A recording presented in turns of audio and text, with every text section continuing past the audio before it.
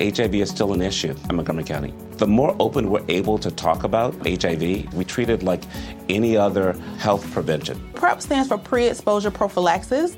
People who are not HIV positive, who may be at high risk for contracting the disease. This is a good choice for you. It's just a way for you to sort of take control and say, I'm going to do this to protect myself. Do it for them. Do it for you, Montgomery County. Learn more about PrEP, the HIV prevention medication. Visit doitforyoumc.org.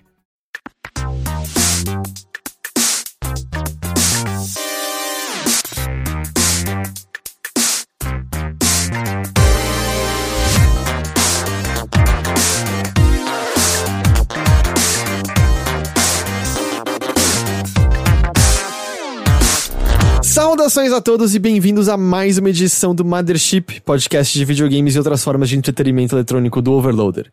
Eu sou seu anfitrião, Heitor de Paula, eu tô aqui com Caio Teixeira. Olá! E Henrique Sampaio. Olá! Boa noite, senhores, como estão vocês depois deste... Fazer inveja pra quem não é de São Paulo, depois deste feriado que tivemos aqui em São Paulo na última segunda-feira. É feriado naquelas, né? Porque feriado meio a quarentena é como se fosse um dia qualquer, né? Eu discordo, eu fiquei o dia inteiro deitado na rede, lendo, comendo coisas gostosas. Pra mim, eu meio que já não sei muito bem o que é sábado, domingo, feriado, assim. Eu sento no computador, trabalho, vou na TV, vejo uma série, que é o que eu faço basicamente todos os dias. Tipo, não tem nenhuma razão pra dar uma quebra, sabe? Que série você tá vendo?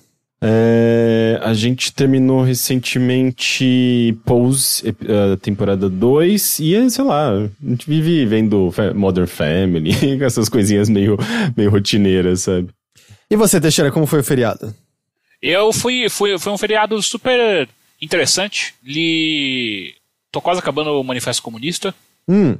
Olha, Teixeira incorporou mesmo, né? Já tá até... De vermelho. De vermelho lá. Você viu? O velho comunista se aliançou. Essa barba aí, você acha que o que é? Isso aí é cosplay de Lula. Isso aí O próximo passo é começar o podcast cantando a Internacional. Vermelhou o curral. E aí, depois eu vou ler as teses de abril, do Lenin. E aí, eu também assisti um monte de filme ruim. Infelizmente a gente não tem mais um podcast pra falar disso, mas eu assisti vários filmes ruins, maravilhosos. Fala o nome de dois. De dois? Puta que pariu. É tão ruim que você não lembra o nome, né? É difícil lembrar nome de filme ruim, né? Cara, você quer filme ruim de terror, filme ruim de verdade, é na Amazon. No Prime. Tipo, o Prime tem um filme de terror muito ruim. Não, o Prime entrou uns 5 filmes que são, sei lá, da mesma produtora que estavam encalhados há um tempão. Um deles eu assisti, que é A Mentira, talvez você tenha visto esse.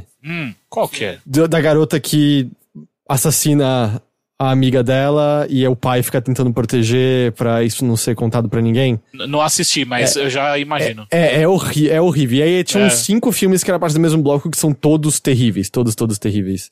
Eu vi um filme de terror bom nesses dias. Qual? Não é como se eles não existissem, né? Mas tem filmes de terror bem bons. Eu vi na Netflix aquele His House. Esse é bom. É bom. Esse filme é bom. Esse é bom. Esse filme é bom. Mas o que eu assisti é a história... Cara, a história é muito boa, porque eles juntam um monte de teoria, de conspiração, essas coisas bizarras de internet mesmo. Então, tipo, eles juntaram aquele buraco que existe na Sibéria, que as pessoas falam que é, tipo, falam não, né? É o buraco mais profundo que o ser humano já cavou.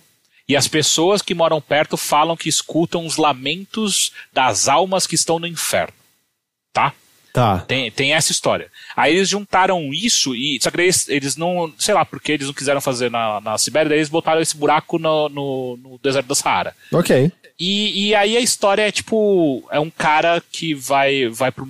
E aí fizeram um estudo lá, tem vários cientistas para ver qual é que é desse buraco. E aí o segurança da empresa para qual esses cientistas trabalhavam foi lá checar para ver se estava todo mundo bem, né? Porque era longe, sei lá, não tinha sinal direito, enfim. E aí ele chega lá e todo mundo sumiu. E, cara, é um filme de terror... É o pior do mundo, porque teve uma hora que... Sabe quando você para, assim, pra ver quanto tempo falta do filme?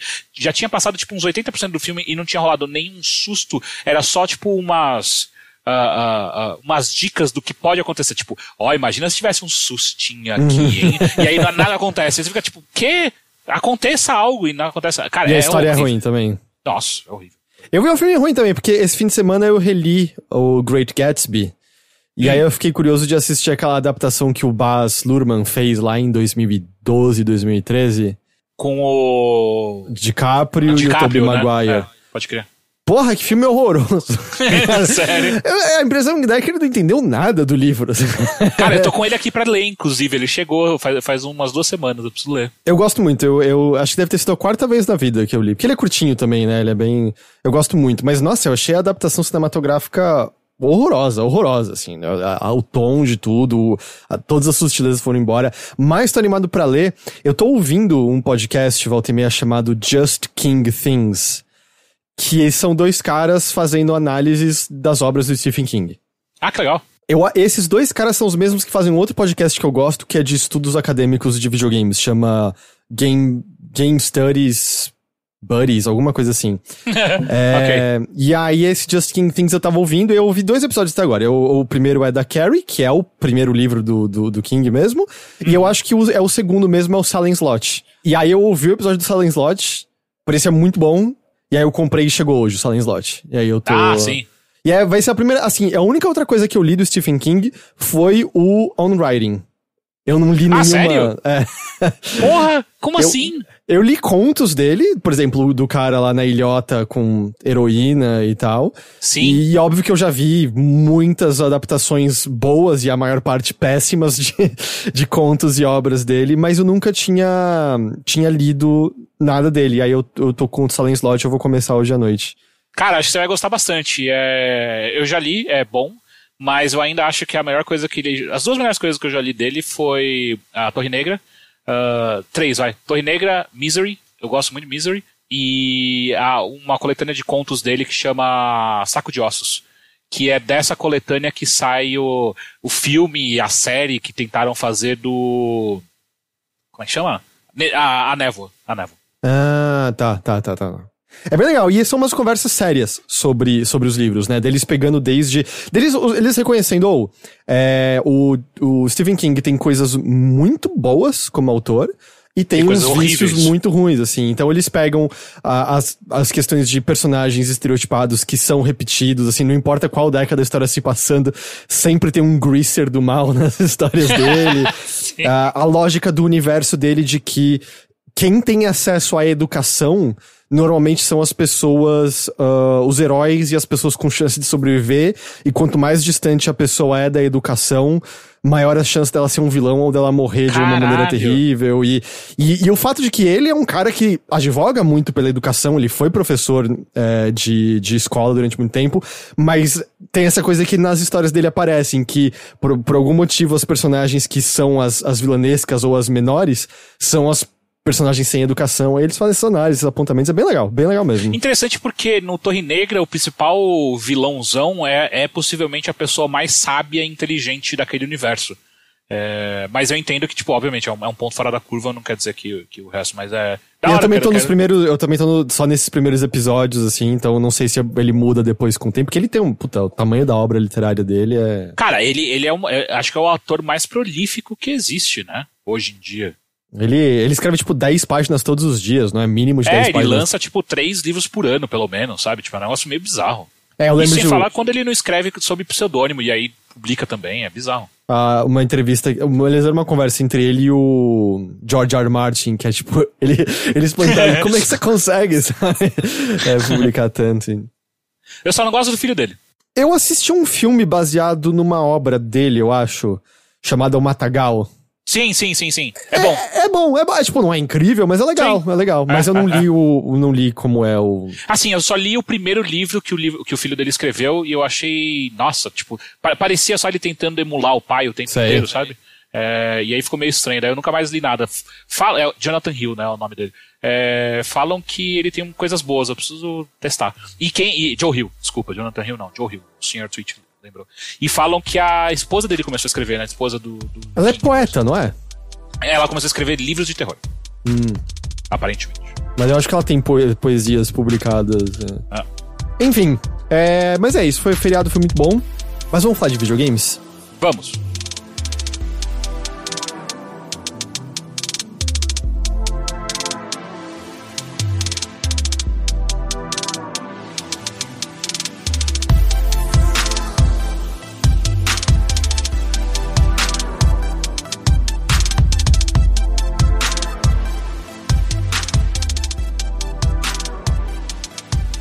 Na verdade, antes de falar de videogames, eu tenho duas coisas que eu queria falar.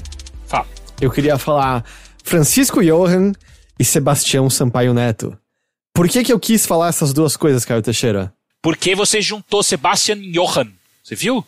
Nossa, é verdade, Sebastian é Johan. verdade. Uau, o que foi assim, essa parte escondida do meu cérebro trabalhou de maneira muito boa. Johann Sebastian Bach. Gente, Faltou só é o bar, né? É o nome do bar. É? Mas por que eu falei essas duas coisas, Teixeira? Você falou porque são pessoas que nos apoiam no apoia.se/overloader, que mantém e nos permite continuar gravando e trazendo grandes discussões, como juntando o nome de duas pessoas distintas, quase chegamos ao nome de Johann Sebastian Bach, por exemplo. Henrique, além do Apoia-se, onde mais as pessoas podem achar uma campanha de financiamento coletivo nossa?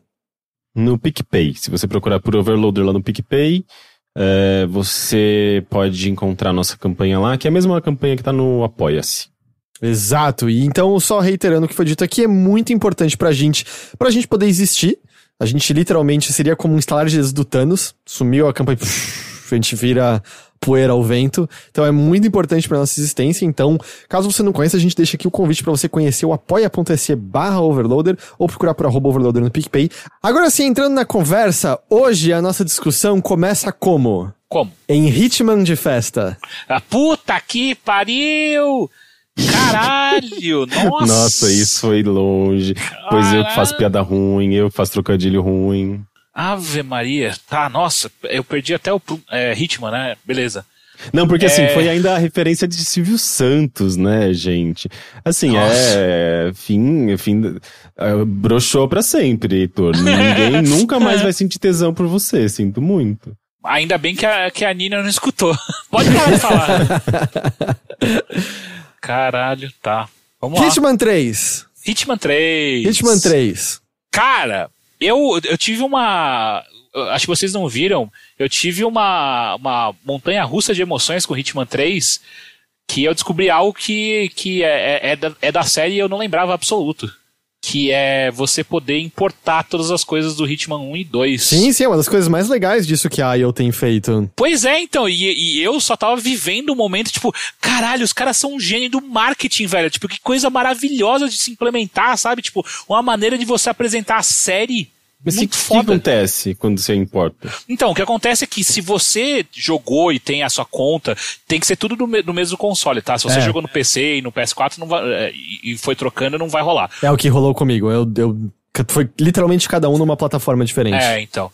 Se você jogou todos na mesma plataforma, na mesma família, né? Então, se você jogou tudo no PlayStation, o que acontece é que você pode importar todos os seus saves, todos os seus mapas e o seu perfil de Hitman pro jogo 3. E lá dentro do jogo 3 você tem um hub que você pode jogar todos os 3 jogos ali, a hora que você bem entender. Refazer leaderboard, você leva o seu level de Hitman, enfim.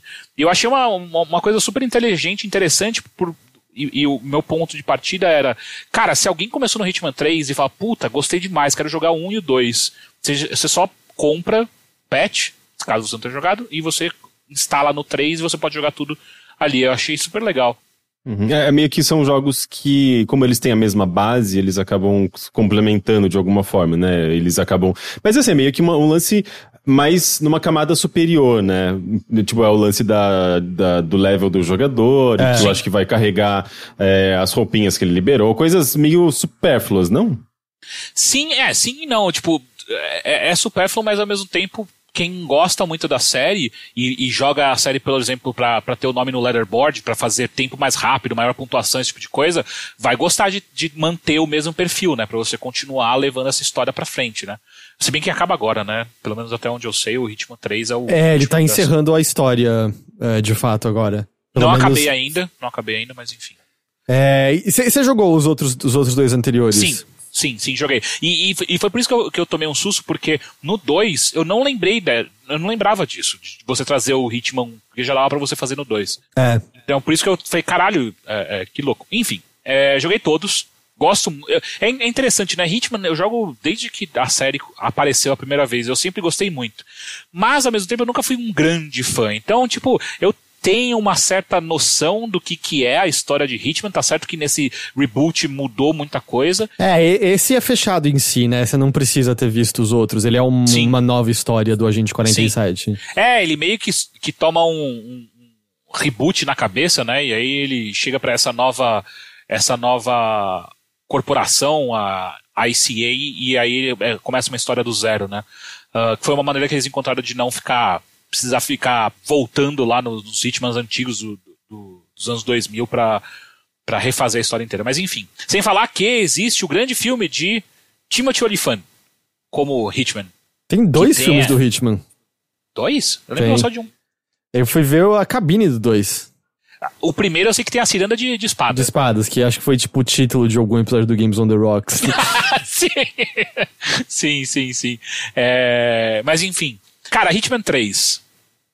Eu acho que é o Hitman mais legal que já fizeram.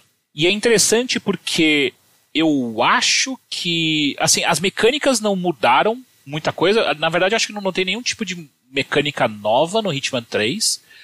Porém, o que eles fizeram foi uma coisa muito interessante de cada fase ser muito diferente uma da outra. E é um jogo que está muito mais próximo de um puzzle do que necessariamente um jogo de ação. Porque você tem várias maneiras, e aí quando você pensa ainda mais, sei lá, como a gente estava pensando, né, por exemplo, no Cyberpunk, que você, você pode jogar como você bem entender, o Hitman 3, ele leva isso a uma potência muito alta, assim, sabe? Tipo, você pode terminar a fase de muitas maneiras diferentes, ele te propõe um monte de desafios diferentes para você explorar o máximo possível toda a criatividade em cada uma das fases. As fases têm... É muito interessante porque como ele fecha, né, a fase em uma coisa só, você não tem um mundo aberto para você sair correndo e tal, eles fecham, então eles conseguem brincar e serem muito detalhistas em cada coisinha de cada fase. Então a inteligência ou então as rotinas que cada uma dos personagens tem dentro das fases e como elas se comportam ao que você faz no mundo, elas são muito interessantes e muito divertidas de você lidar, saca?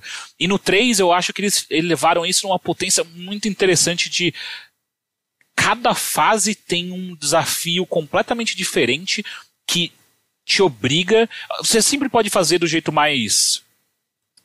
Como eu posso colocar? Do jeito menos elegante. Uhum. Que é tipo, cara, você tenta atrair alguém pra um canto e matar, ou então sai dando tiro em todo mundo que você vai completar a missão e é nóis, é isso. Mas se você tentar explorar de fato o que o Hitman te propõe, como eu apontei, acho que foi no episódio passado, a segunda fase, ele te convida a você participar de uma investigação à la Agatha Christie. Numa mansão onde alguém foi morto e ninguém sabe, todos são suspeitos. E aí toda a família é suspeita e cabe a você investigar quem pode ter matado. Você pode ignorar isso e completar sua missão e você nunca vai ver nada, mas se você se propõe a fazer isso, é muito divertido. E ele faz isso em todas as fases que eu joguei até agora, sabe? Tipo, é realmente muito, muito interessante.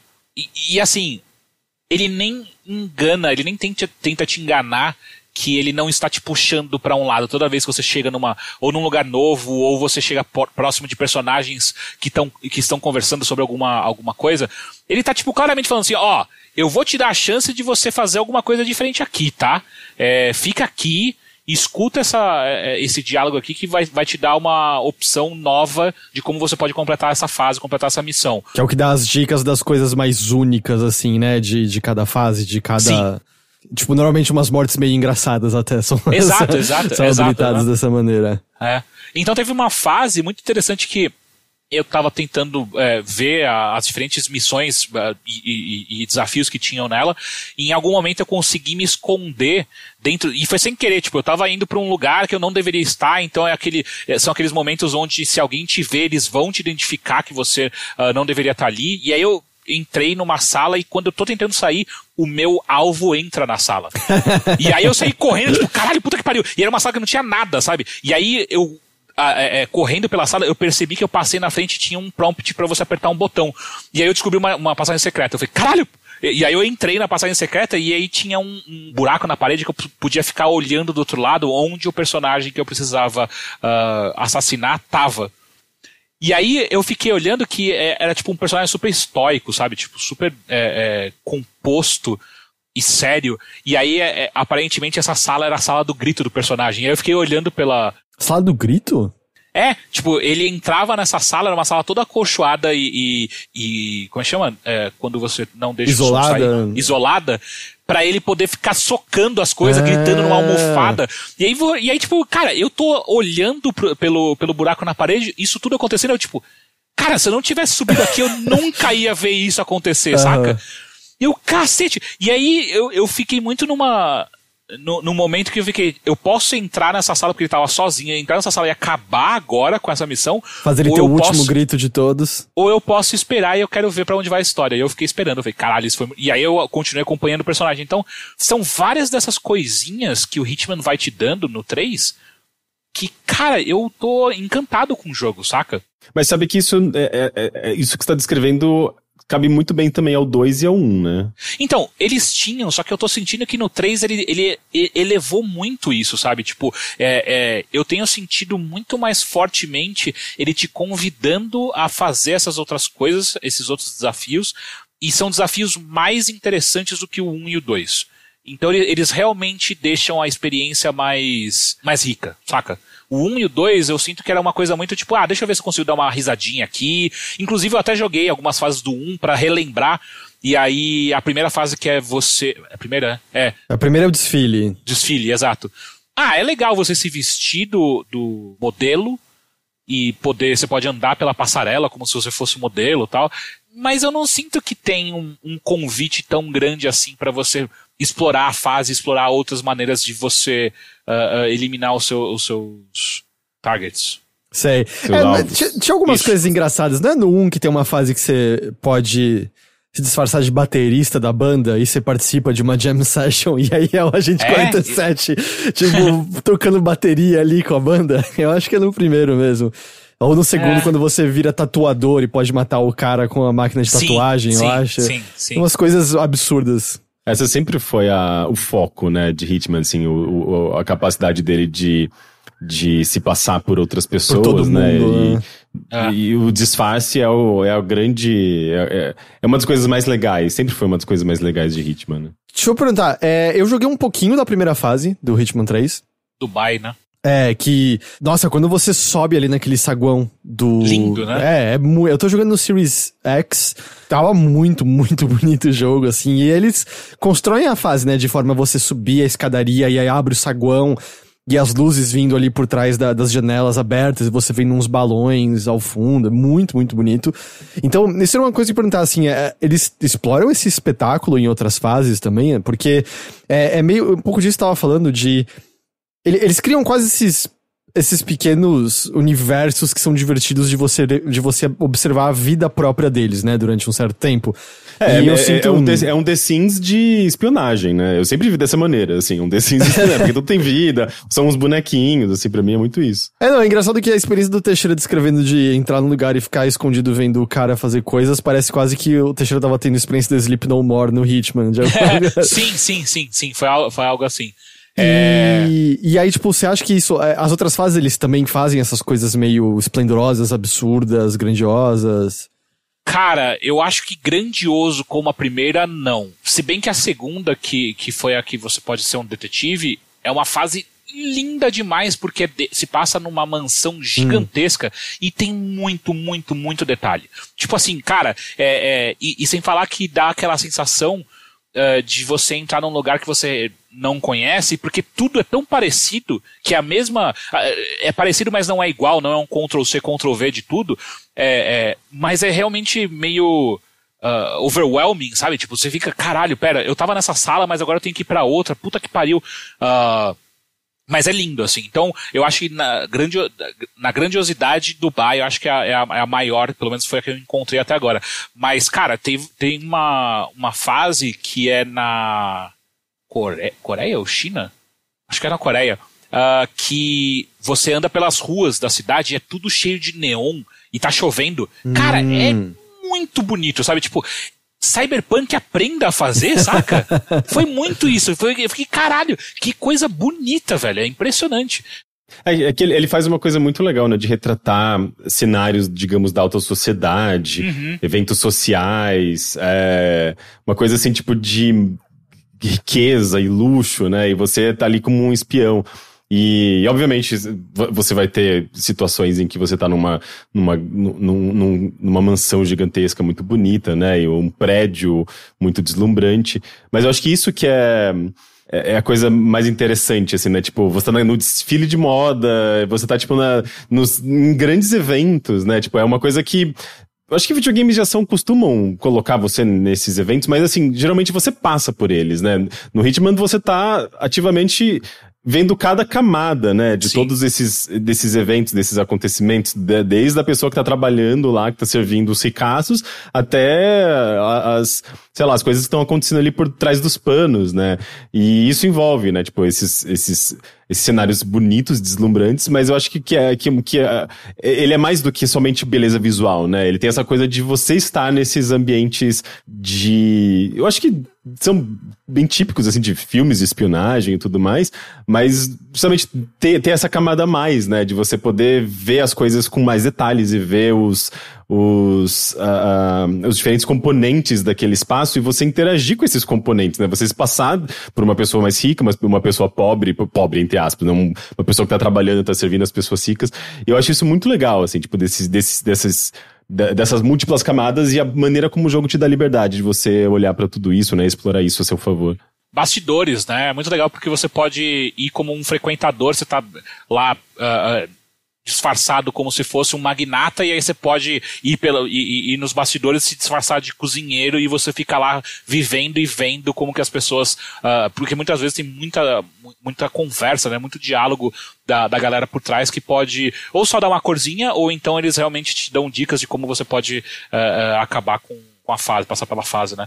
E sim, tipo, cara, é muito da hora. Agora eu acabei de lembrar que a última fase que eu joguei agora foi numa vinícola, numa festa numa vinícola na Itália, e cara, que cenário bonito, velho, sabe? Tipo, não é como Dubai, porque eu acho que tem toda uma questão de ostentação de Dubai, e uma coisa muito dourada, que é foda, mas aqui é muito um momento idílico, sabe? Porque você tá no meio de vinícolas e tá rolando uma festa e é foda.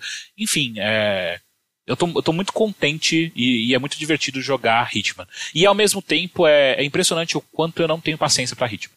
As duas coisas simultaneamente. Porque, tipo, tem horas que eu só fico olhando. Então, eu passei por uma fase agora onde eu precisava eliminar uma pessoa que o tempo inteiro eu acompanhei a trajetória dela o tempo inteiro, que não saía um segurança de trás dela. Tipo, nunca. E geralmente sempre rola, sabe? O momento que, tipo, eu vou no banheiro, fica aqui, e aí o segurança fica pra fora, que é a hora que você pode atacar. E esse não ficava, e eu não tava descobrindo qual é a maneira que eu faço pra distrair esse filho da puta, cara. Tanto que... E aí, uma hora eu falei, cara, quer saber uma coisa? Eu esperei eles subirem uma escada que não tinha mais ninguém, eu metralhei todo mundo. Foda-se. Joga a moedinha sempre funciona. A moedinha todo mundo olha. E não dava pra botar uma armadilha no caminho ou derrubar uma coisa de cima? Provavelmente sim. Eu não vi e eu cansei de esperar. Então... Porque eu sei que uma hora eu tava... O lance do banheiro é sempre que você pode colocar a bomba na privada, né? É verdade. Mas eu não gosto de bomba, hein? Você metralhou as pessoas? Ei, eu tracei a minha linha. A minha linha é explosivo. Entendi. E o veneno? Veneno também, veneno é da hora. Enfim, nessa fase eu sei que teve uma hora que um chefe fala em alto e bom som do meu lado que, tipo, puta, eu não trouxe o meu isqueiro pra acender não sei o quê. Certeza que se eu... inclusive eu fiz isso. Eu lembrei, deu merda. O que aconteceu? Ele falou, cara, eu não trouxe o meu isqueiro pra acender o braseiro aqui.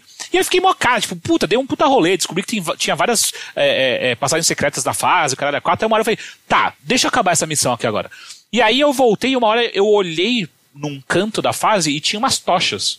Eu falei, tocha é quase um isqueiro grande, né? E aí eu peguei a tocha e fui levando pro cara, eu falei, vou acender ali pro cara. Aí eu cheguei e não tinha prompt nenhum de dar pro cara, tipo, acende aí, vai fundo.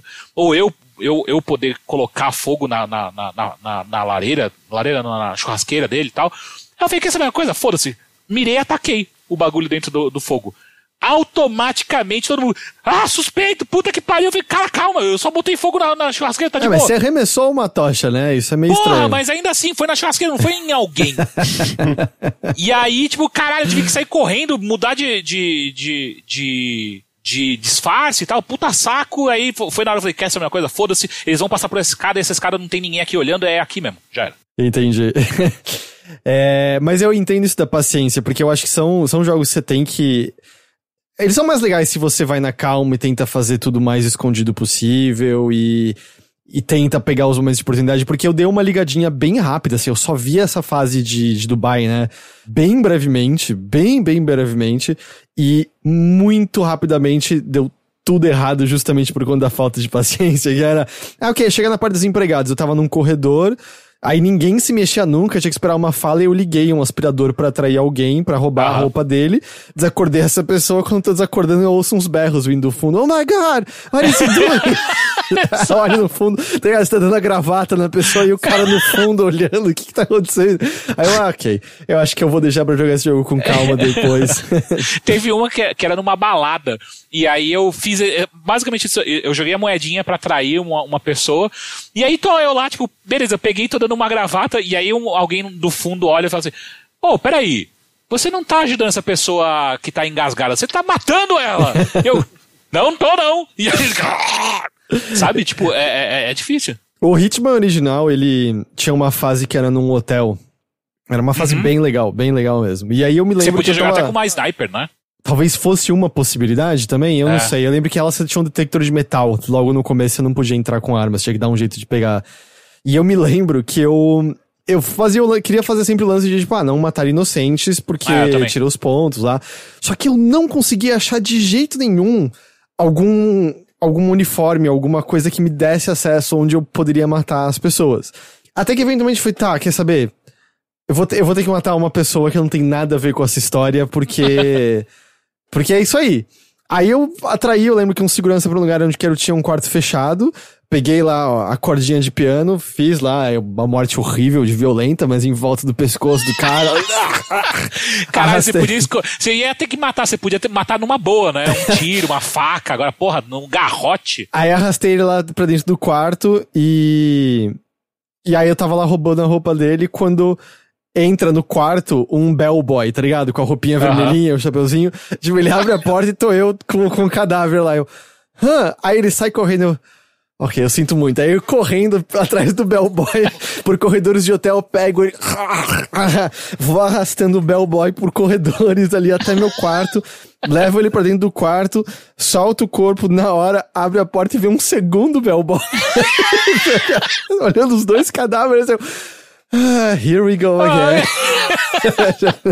E foi assim que eu comecei uma guerra em Ruanda, né? Tipo... eventualmente tinha uma pilha de cadáveres dentro daquele quarto. Porra, mas assim, o Hitman, ele não tem, digamos, um código de conduta, assim, ele não é guiado por morais nem nada, assim, ele faz o que ele precisa pra atingir o objetivo dele, assim, é meio mais que ou isso, menos, o jogo nem te pune. O jogo pune, você toma rank menor, você perde pontuação, o jogo não te impede, e até pode te trazer, entre aspas, vantagens, porque você pode... Se bem que nesse daqui você pode só desacordar a pessoa e não matar inocentes, né?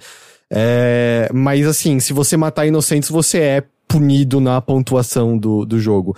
Em termos da moralidade do personagem, ele é um assassino, sabe? Por mais que ele esteja assassinando pessoas meio odiosas, ele é ainda um assassino. Eu acho que moralidade... Mas ele não trabalha pra quem?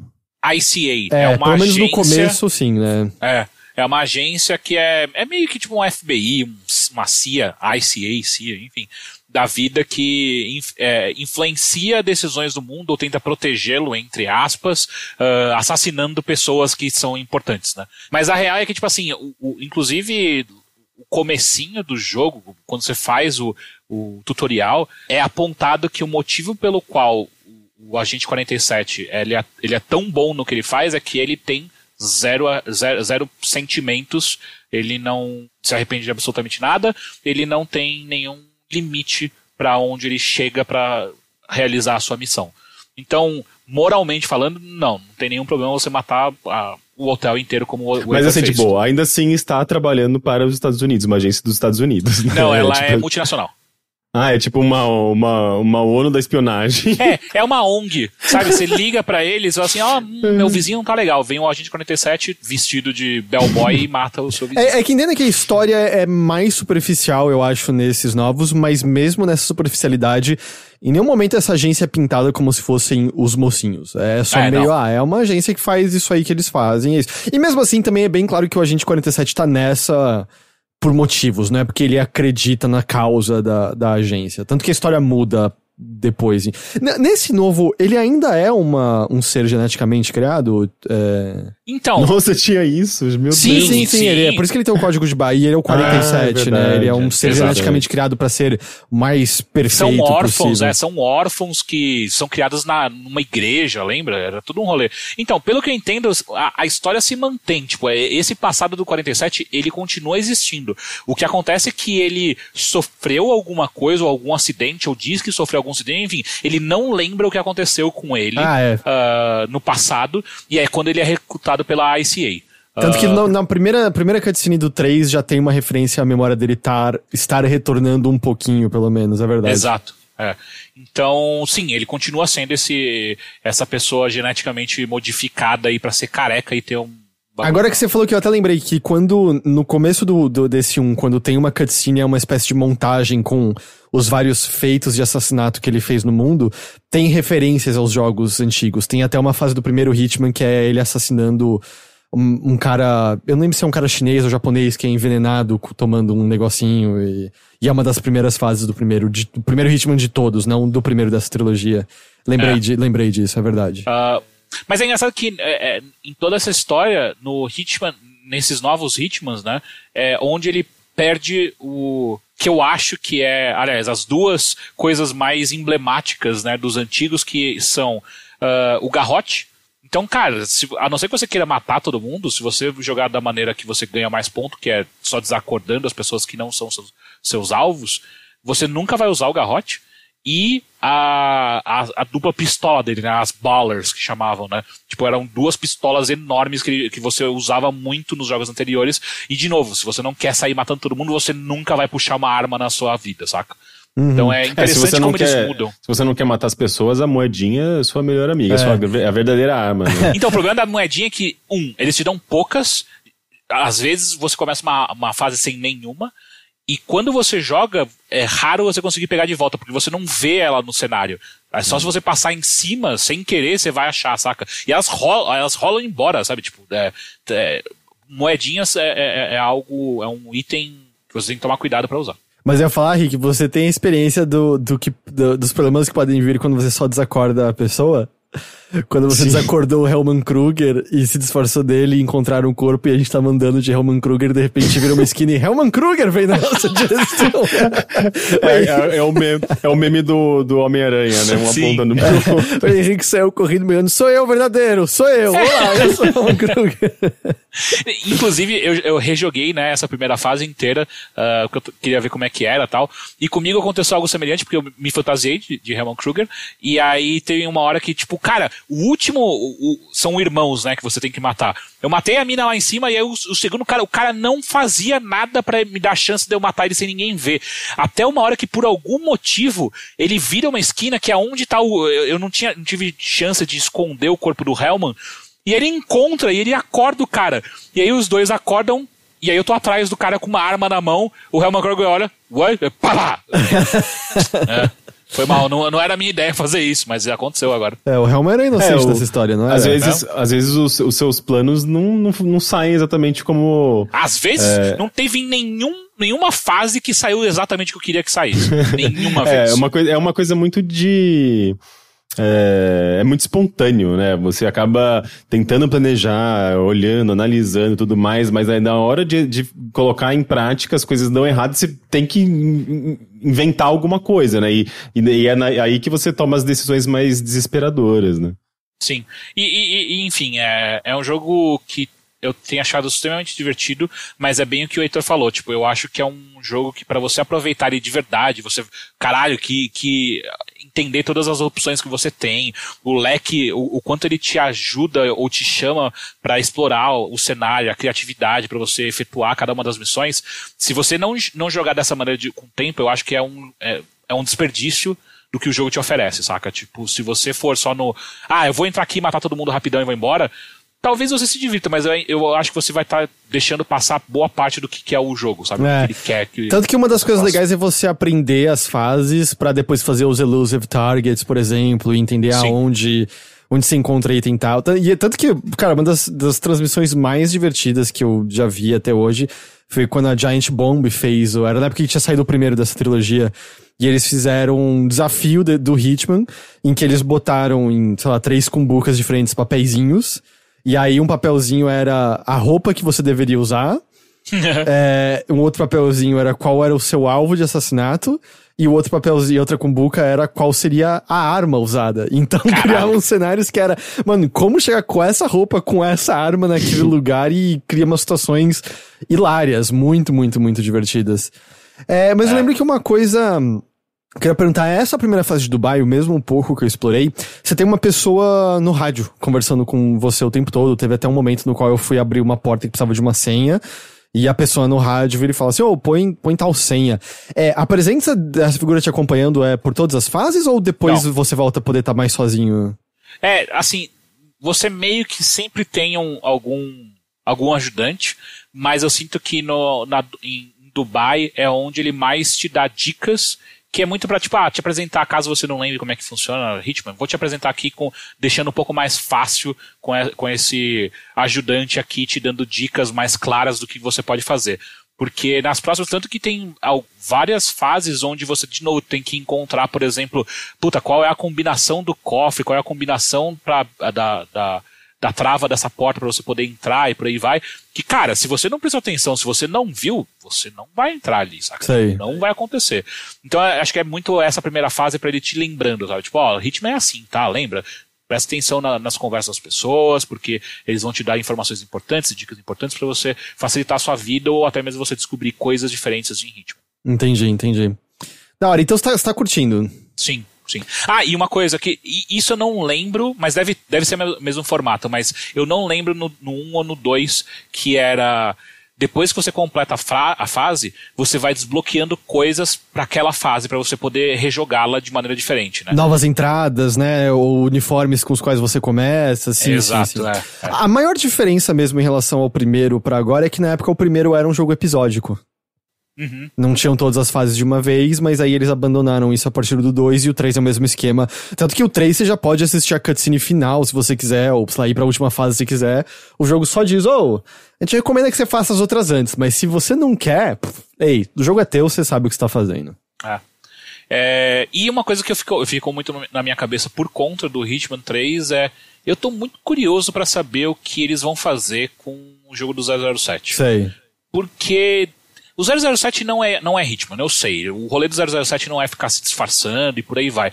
Mas ao mesmo tempo, Hitman 3 é muito 007, saca? A real, quando eles anunciaram, e eu vi várias pessoas comemorando que era um casamento perfeito, eu admito que eu não sou um grande conhecedor de 007. Eu vi filmes, eu nunca li. Mas a minha impressão sempre foi de que ele é um péssimo espião, né? Tipo, é muito mais tiroteio do que qualquer coisa. Então E eu vi também, saíram até alguns pequenos novos detalhes, do tipo, a ISLE tem 200 pessoas, elas vão crescer pra 400. E parte disso é pra desenvolver esse 007. Porque parece que quem tinha a propriedade atual não curtia muito o fato dos jogos que eram shooters. Essa ideia do 007 violentão metralhando galera. Tudo bem que nos filmes ele mata muito, pelo menos nos anos mais anteriores, né? Na era do Pierce Brosnan, ele mata muita gente. Muita gente. Até anterior a isso, sabe? Tipo, Dr. No. Caralho, o cara matava a gente pra caceta, sabe? Então eu não isso sei é exatamente. Misoginia, né? Essas duas coisas andavam de mãos dadas. Porque, de fato, ele não se disfarça, mas ele tem mais tractanas, né? Do que o 47 tem, de fato. Sim. Mas eu teria curiosidade do que eles... Porque, assim, se for pra fazer um jogo com muitos disfarces e tractanas, aí é missão impossível, né? Não... Exato, exato. Ou mesmo se for muito disfarce, você tá fazendo Hitman 4. Que, aliás, o começo da Missão de Dubai é uma cena do Missão Impossível mais recente. Pra caralho. Sim, pra caralho. Enfim, deixando claro, gostei bastante de Hitman 3, eu gosto da série de maneira geral, e eu acho que vale bastante a pena pra quem tem essa paciência de ficar brincando com o jogo, que é onde você vai aproveitar de verdade. Se você não tem essa paciência, que às vezes, eu não nego que tinha momentos que eu ficava olhando, tipo, cara, que saudade de Splinter Cell, sabe? Tipo, porra. Não marcar inimigo, sabe? Uma coisa que me incomoda demais, marca o inimigo, filha da puta, eu não quero ficar lembrando onde tá o corno, eu não quero. Mas enfim, tirando isso, é um puta jogo legal. Ele tá disponível pra tudo. Tá na Epic. No PC só na Epic. Não tá na Steam também? Eu vou confirmar, mas quase certeza que o lançamento era da Epic, talvez ele vá pra Steam depois, deixa eu ver aqui. Ele vai ser temporariamente exclusivo ao Epic, a Epic Games Store. Mas tá nos consoles PlayStation 4 e Xbox One. Aí acho que ele tem gratuito o upgrade pra consoles da geração nova. Eu tô jogando no Series X. Acho que só não tem Switch. E aí tem esse esquema, assim, você pode ir pro 3 e aí mas... Tem Switch, sim. Não, mas é esquema via streaming, não tem no Brasil. Ah, tá. E aí é esse esquema de puxar todas as fases. Eu vou ver se eu consigo jogar mais, assim. Eu queria ter jogado nesse feriado, mas acabei ficando ocupado com outras coisas. Mas é um jogo gostoso, só de estar nesses ambientes ele é agradável, né? Ele tem uma coisa, assim, dos lugares que ele te dá a chance de explorar. É isso, então, Hitman 3. Hitman 3.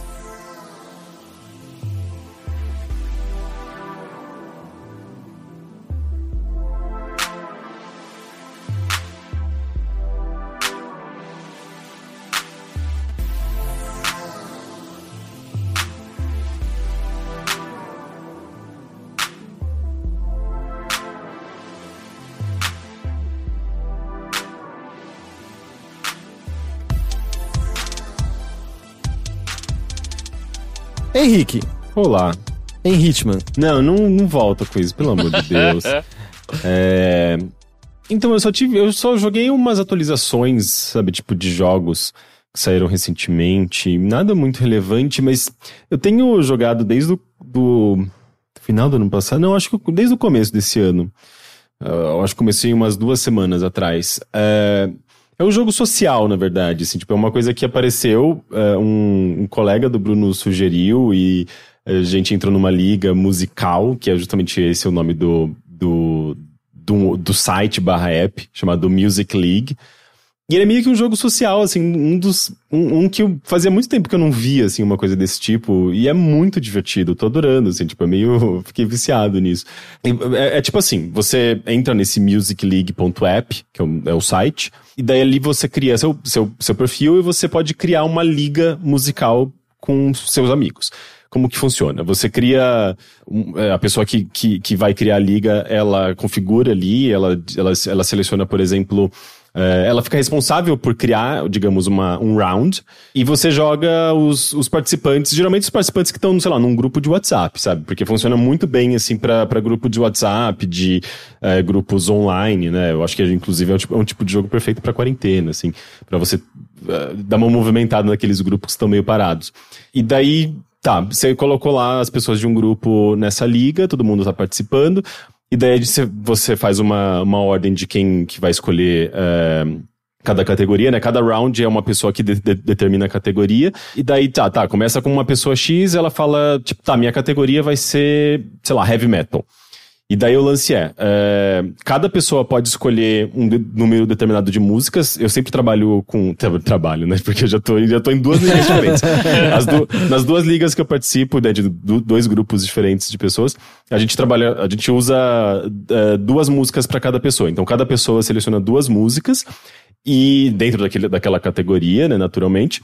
E depois que todo mundo inseriu essas 2 músicas, pegando o link do Spotify especificamente, né, ele trabalha só com o Spotify, depois que todo mundo colocou suas músicas lá no site, ele vai passar para a próxima etapa e já vai gerar uma playlist com todas essas músicas, meio que anônima, porque na verdade você não consegue saber quem colocou cada música, né? Mas você tem lá a playlist que foi gerada dentro da categoria, daí nessa próxima fase todo mundo vai ouvir a música e as pessoas elas podem dar tipo um joinha ou um cocô. É um like ou um cocôzinho, assim, pra cada música. E daí, tipo, vai do critério de cada um, né? Tipo, normalmente o que eu tento estabelecer nos grupos vamos seguir o critério da categoria, sabe? Se é heavy metal... vamos tentar dar like pras sei lá, pro melhor tipo de heavy metal e dar cocô pra aquilo que a gente não acha que não é heavy metal, ou acha que não tem nada a ver, ou que é só meio ruim mesmo. Mas tem muita gente que vai pelo gosto, assim, vai pelo, sei lá, o que acha melhor. Eu não tô entendendo, qual é o objetivo? Eu não saquei, desculpa. Então, calma, eu tô explicando. Daí, depois que todo mundo vota, e sem saber, né, porque na hora da votação você também não consegue saber quem subiu o que ali, você tem a tela de resultados, que daí é justamente mostra quem ganhou mais likes, né, mais coraçãozinho, no caso, que são os pontos positivos, e quem levou mais cocô, né, tipo, daí ele faz justamente uma lista, tipo, de quem ficou em primeiro lugar, que foi a música mais votada, quem ficou em segundo, terceiro, e daí vai indo até os pontos negativos, né, porque às vezes acontece de uma música que todo mundo deu cocô porque foi uma porcaria, ou a pessoa escolheu uma música que não se encaixou dentro do tema. E daí depois que passa você chega no fim dessa rodada, vai a próxima rodada. Então a próxima pessoa da lista escolhe a categoria e daí vai seguindo, sabe? E não tem assim, tipo, o objetivo é você ficar no topo da leaderboard. Mas não tem um final, assim, o final é a galera que decide, sabe? Será que, tipo, a gente vai terminar quando todo mundo votar, sabe? Daí ali a gente pode considerar que é, tipo, o final do jogo? Pode ser, sabe? Mas assim, uma coisa que eu não entendi da mecânica é uma pessoa escolhe 2 músicas, e aí ele monta uma playlist com essas 2 músicas dentro dessa playlist, com várias outras músicas, e as pessoas, e quanto mais pessoas gostarem das músicas que essa pessoa escolheu, mais pontos ela ganha, é isso? Exato. E ele vai equilibrando também com os cocôs, né? Porque o cocô é ponto negativo, então ele tira o ponto. Então, por exemplo, se eu coloquei uma música que ganhou 6 pontos naquela rodada, mas a outra música que eu coloquei levou 2 cocôs, então eu vou ficar com 4 pontos no final, sabe? E é muito engraçado, eu tô em duas ligas diferentes, né? Um dos meus amigos e outro dos amigos do Bruno. Amigos de faculdade e tal. Na minha liga que eu criei, que eu propus para os meus amigos e todo mundo topou, e tá todo mundo jogando, tá todo mundo se divertindo, todo mundo gostou da ideia, eu tô em segundo lugar, com 32 pontos. Na liga dos amigos do Bruno, deixa eu abrir. Cadê? Peraí. Na liga dos amigos do Bruno, a pessoa que tá no nível, tá em primeiro lugar, tá com 55 pontos, e eu tô com menos 16. Eu tô em último lugar, assim, tipo, e a pessoa acima de mim tá com 10 pontos, eu tô com menos 16. Porra, Henrique! É o quê? É a liga de heavy metal que você tá mandando mal? Não, onde que eu mandei mal? Teve uma vez que foi músicas latino-americanas. Eu coloquei uma música, uma artista que eu achava que era mexicana, mas na verdade é americana. Nossa, caralho! E todo mundo, nossa, eu fui massacrado nisso daí. E teve outras vezes, assim, é porque, tipo, os amigos do Bruno são de RI. E, assim, as pessoas de RI, elas têm uma coisa, tipo, muito cultura do mundo, sabe? Então, quanto mais... Isso é a minha impressão, né? Tipo, do que eu entendi que realmente funciona naquele grupo. Quanto mais ritmos específicos, assim, tipo, de países diferentes, obviamente dentro de cada categoria, né? Mas quando você meio que vai pra esse lado, assim, tipo, das coisas tradicionais, coisas de ritmos locais e tudo mais, mais as pessoas gostam, sabe? Então tem sido meio isso, assim, eu parei de experimentar demais, eu tava indo muito colocando umas coisas super experimentais, e daí, tipo, a galera não entendia nada, sabe? As pessoas não entendiam, não era só a música tá meio chata pra caralho, né? Mas é um jogo super social, assim, é um negócio que funciona no WhatsApp mesmo, sabe? Tipo, a gente coloca as músicas, daí as pessoas ficam comentando, sabe? Tipo, quando sai o resultado, sabe? Todo mundo vai correndo pra ouvir a playlist, daí começa a vir comentário, e obviamente a gente tenta falar, digamos, sem dar spoilers de quem votou em quê e tudo mais, mas saem conversas muito divertidas e acaba sendo aquele tipo de jogo social que, sei lá, eu não tinha desde o Facebook, sabe? Mesmo no Facebook você não tinha a experiência social de fato. Era só aquela coisa jogo do cutucão. Jogo do cutucão? Era exato, que ficava recebendo notificação. O jogo social em jogo de Facebook era você mandar notificação pra outra pessoa. Era só um saco, sabe? Era muito ruim. Tanto é que morreu aquele tipo de jogo praticamente, né? Meio que passou muito rápido, porque de social não tinha nada. E esse jogo, sim, eu tenho achado realmente muito social. E assim, eu tenho descoberto coisas maravilhosas em termos de música mesmo, sabe? A última rodada que tá rolando agora no grupo dos amigos do Bruno foi de músicas do continente africano. E daí eu fiquei, pronto, eu não conheço nada, sabe? Mas daí eu comecei a pesquisar e daí eu percebi que sim, eu conheço algumas coisas e obviamente é meio difícil, assim, tipo, eu tava selecionando algumas músicas e ia pesquisar, e então rola muito disso, né, de pesquisa musical, e ia perceber que aquilo que eu conhecia como ritmos africanos, na verdade, eram portugueses, porque tem muito disso, né, daí eu comecei a pesquisar e comecei a entender que tem, tipo, por exemplo, gente que nasce em Angola ou na Nigéria, que acaba indo pra Portugal. Mas acaba levando, né, essa cultura e muito desses ritmos africanos para essa produção que é mais europeia, né? Mas sei lá, você começa a pesquisar e você começa a descobrir coisas fantásticas, sabe? Eu fiz toda uma playlist minha mesmo, a partir dessa pesquisa de música dançante africana, sabe? Música eletrônica dançante, meio tipo... De Antwoord. De Antwoord, verdade, eu não tinha lembrado, bem lembrado. Mas eu fui pro lado, sei lá, do trap, do hip hop, do kuduro, kuduro, sabe? Aquele ritmo africano que, inclusive... Sim, o latino que tem uma música dele. Tinha uma música dele? Não, mas latino, não é um sim. Cara. Dançar kuduro.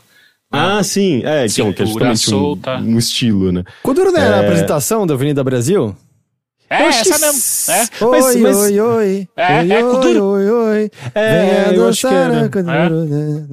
Mas é kuduro mesmo isso? Porque talvez seja um kuduro tradicional, assim, porque as que eu ouvi, que eu coloquei, são um pouco mais indo pro hip hop. Sabe? Se a gente continuar falando kuduro, uma hora fica de boa.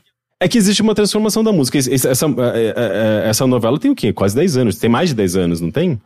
Deve ter por aí, então, e o ritmo ele se transforma justamente com a música, né, tipo, é um negócio que varia, que muda muito, assim, com o tempo. O pop de hoje não é muito diferente do pop de 10 anos atrás, né? Então, enfim, tem sido muito legal, assim, então é meio que virou uma coisa meio rotineira, né, porque, sei lá, eu acordo, te olha no celular, atualizou, já saiu a playlist, vamos ouvir, sabe? E tem uma coisa meio de trabalho aí, porque, tá, vamos lá, vamos votar.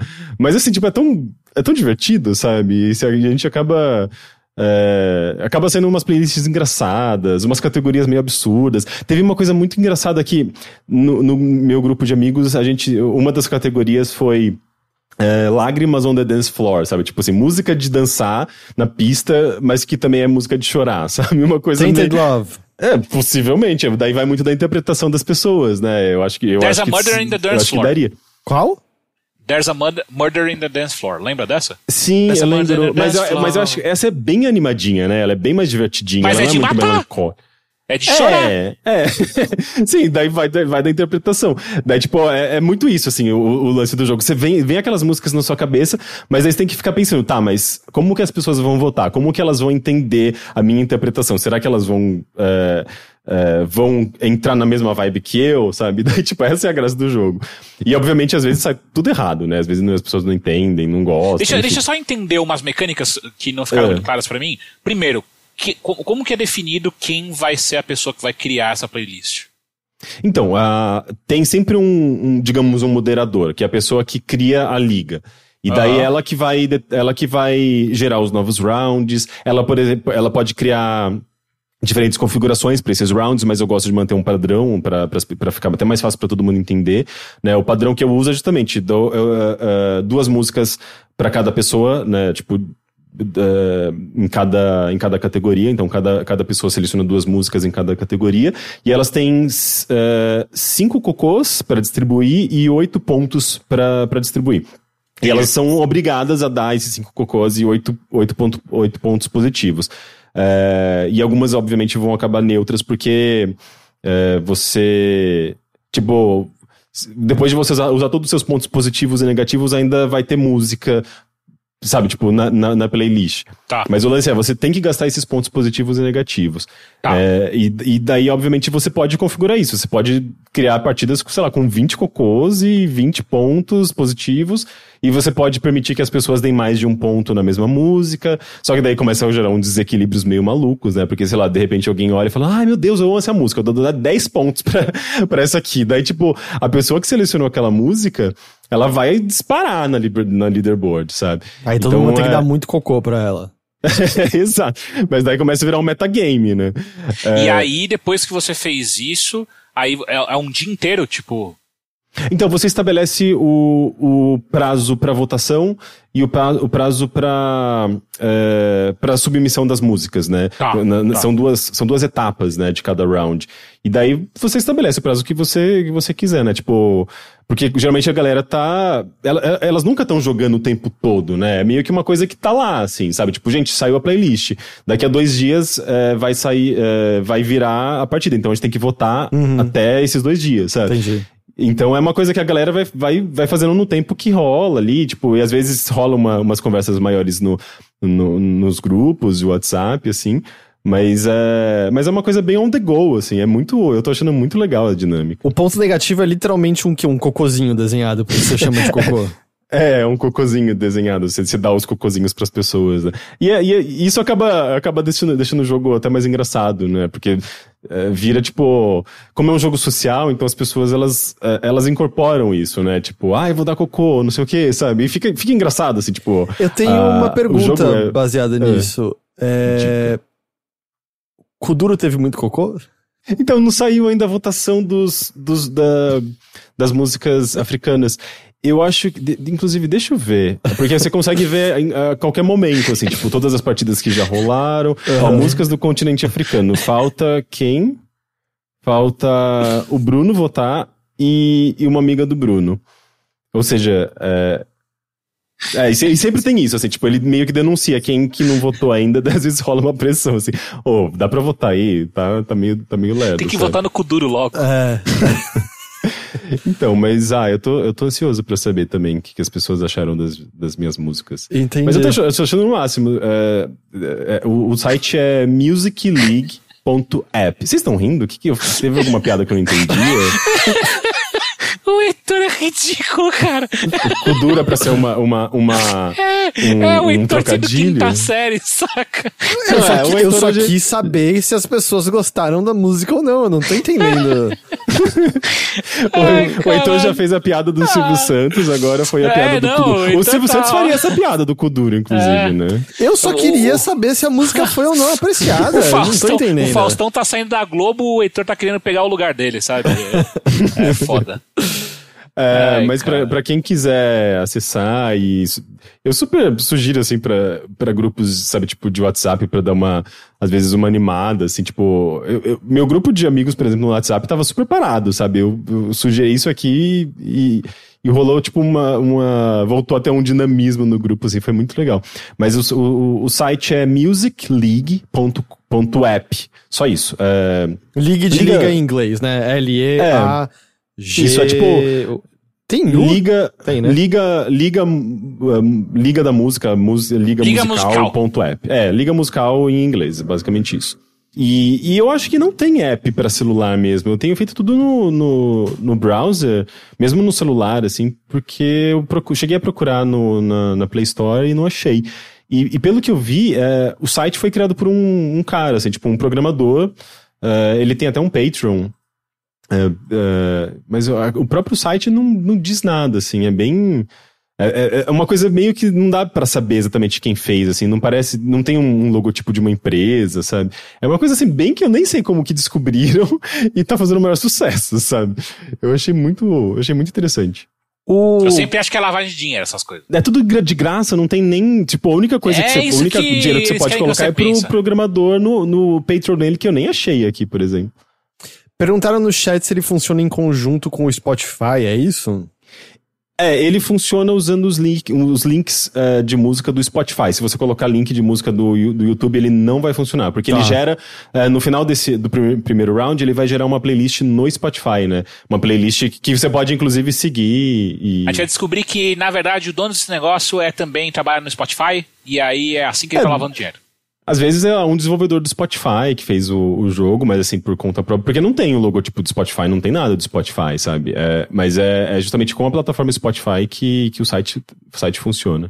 Parece divertido, parece o tipo de coisa legal pra ter com um grupo de amigos. Pois é, eu tô achando o máximo. Ainda mais se o grupo de amigos gosta de Kudu. Não, e eu até esqueci de falar, tipo, teve essa categoria do Lágrimas on the Dance Floor em um grupo, e depois outro grupo teve a mesma categoria, e a gente ficou, não é possível, sabe, tem alguém infiltrado que, tipo, vocês estão roubando ideia, e tipo, daí então, se você estiver jogando, sei lá, em mais de um grupo, deve rolar essas coisas meio curiosas, assim. Entendi. Então, repetindo, musicleague.app, as pessoas conseguem montar e jogar com os grupos delas, isso. Isso, de graça. Beleza.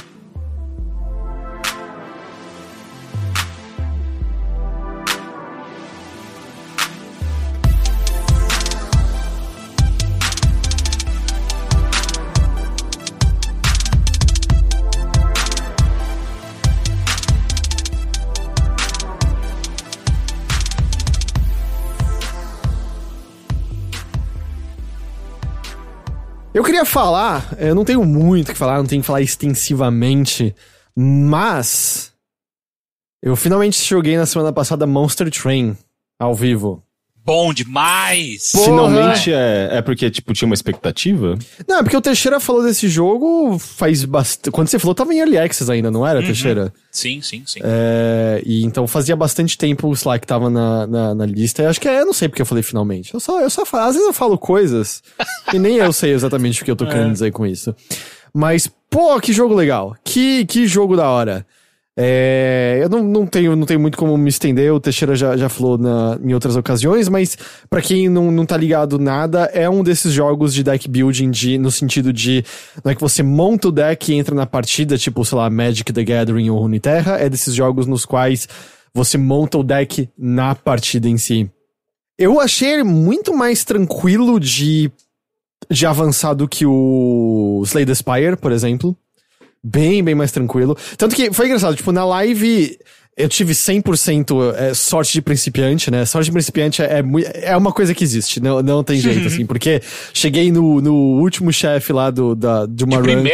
De primeira, e aí eu pensei, ok, eu saquei esse jogo. E óbvio que a partir do momento que eu tava achando que eu sabia o que eu tava fazendo, eu morria muito mais cedo sempre. Um bicho que eu tinha enfrentado na live, que é é o chefe que é meio que um bicho alado, que cada vez que você bate aumenta o ataque dele. E eu nem pensei em nada, derrotei na live, jogando sozinho, ele me matou umas 3 vezes seguidas. É daquelas coisas, quando você não sabe que o que você tá fazendo é difícil, simplesmente acontece às vezes. Mas eu terminei uma vez nesse fim de semana, a run mais simples, sem modificadores, não é tão complicada assim. Mas muito legal. Muito legal mesmo. Eu tô com vontade de dar mais atenção porque eu ainda não abri. Eu abri, tipo, os 2 heróis do inferno, um herói das plantas e um campeão dos aquáticos, e só. Mais nada. Cara, quando você... Um dos arquétipos que eu achei mais divertido de jogar é um que você usa muito aqueles imps, sabe? Aqueles diabretes. Que é a moça que arremessa os imps na galera, não é isso? Então, tem um esquema que você faz que, cara, seu deck é só desses imps e toda vez que você coloca um no jogo, você ganha mais, sei lá, quanto de... Cara, de repente você tá dando uns 200 de dano por ataque, sabe? Tipo, é um negócio muito louco. É divertido demais. Eu tive uma run em que, numas cavernas de cristal, ou sei lá, eu pude mexer numa forja meio quebrada e eu pude fazer várias cópias de um imp de uma maneira meio defeituosa. E aí meu deck tinha tipo uns 15 imps. E aí eu peguei uma magia que era X de dano pra cada imp no meu baralho. Sim. E aí a magia de repente tava causando 250 de dano nas coisas, assim. É muito da hora. É bem legal, é um jogo bem legal mesmo, assim. E pra quem não tá ligado, é esse lance. Você vai avançando, você vai montando o deck na hora, tenta fazer um equilíbrio entre criaturas e magias. Ao fim de cada área você vai ter um chefe com propriedades diferentes que vai pedir que você lute diferente. E ele tem uma questão que você tá gerenciando 3 andares no trem o tempo todo, então você tem que garantir que todos os andares têm criaturas suas, que você tá defendendo o seu Nexus lá, né, que é o seu, sei lá, o seu coração. A fornalha. A fornalha, e você tem que garantir que você tá controlando tudo isso. E pra quem quiser testar sem compromisso, tá no Game Pass, eu acho que tanto de console quanto de PC, então dá pra você testar. Mas muito legal esse jogo. Muito, muito, muito legal mesmo. E é engraçado porque ele é um jogo feio e charmoso, né? Eu pelo menos acho feio e charmoso. Eu não gosto nem um pouco do visual, mas foi muito fácil não dar a mínima pro visual. Porque as mecânicas são muito boas. Eu acho que é desses deck builders, assim, eu acho que é um dos mais divertidos. Eu acho que ainda o Slay the Spire é mais profundo, eu acho que ele se leva mais a sério, inclusive, tipo, em questão de mecânica mesmo, de balanceamento de carta e por aí vai, mas eu acho que o Monster Train, ele tem... Você não jogou o multiplayer dele ainda não, né? Não. O multiplayer dele também é muito legal, que é meio que corrida contra o tempo. Então, tipo, todo mundo tá tentando passar o mais rápido possível por cada fase, e tudo fica mais frenético, sabe? É bem, bem divertido. Você vai tomar decisões menos sábias, provavelmente, né? Mas assim, só um shout-out, porque, bom, o Monster Train é muito da hora. Você acabou botando entre os seus jogos favoritos, não foi? De 2020? Não. Não? Acho que não. Não? Não. Eu considerei, mas eu acho que não coloquei, não. Entendi. Ele tem alguma coisa, tipo... Porque eu adoro joguinho de trem, sabe? Joguinho não, tem nada a ver, não. Ele tem alguma coisa de trem que não seja necessariamente batalha, combate, assim? Não, a única coisa é que você tá andando sobre trilhos, é só isso. Eu acho que você inclusive... nem monta trilho, nem nada, assim, uma coisa meio favorando. Eu adoro esses jogos de puzzle, de montar trilho. Podiam fazer um roguelike de trem. Só de trem, roguelike e trem, sem combate. Sei lá, já fizeram roguelite de tanta coisa. O que vai ser de um trem, né? Poderia ser, mas não. O trem acontece no trem a ação, mas não... Poderia ser um carro também, não teria nenhum problema. Um carro 3 andares, sim. A outra coisa é o Cyber Shadow. E esse jogo, assim, deixa claro, ele saiu hoje e eu joguei ele hoje umas 2 horas em live. No geral, eu não sou muito fã de ter jogado algo e poucas horas depois falar no podcast, sabe? Não deu nem tempo. Não deu tempo de eu ver muito do jogo. E 2, não deu tempo nem de pensar muito do jogo, ver exatamente como eu me sinto dele. Então, leve isso em consideração. Eu ainda tô bem no calor, assim, de ter jogado. Mas eu achei legal o que eu vi. É um jogo bastante Heitor, sabe? Então é um jogo açãozinha retrô, honestona, bem direto ao ponto, sem estar fazendo nada demais. Mas por essa mesma moeda, até diante do que a gente conversou na última edição, é um jogo que eu entendo 100%. O Rick provavelmente vai ter isso, que vai olhar e falar, nossa, que genérico e feio, e sem graça.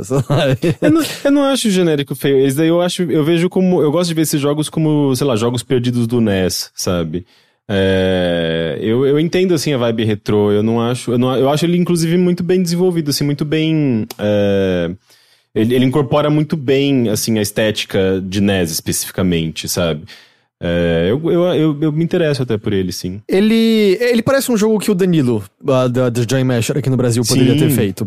Porque, sei lá, pegando alguma coisa como The Messenger, o The Messenger, ignorando até o fato que tem aquele lance, né, de salto entre 8-bit e 16-bit, ele tá pegando essa essência de Ninja Gaiden, mas ele põe aquele twist da mecânica que quando você bate, você pode pular novamente. E cria muitos desafios em torno dessa mecânica de bate, pula, e você fica no ar indefinidamente.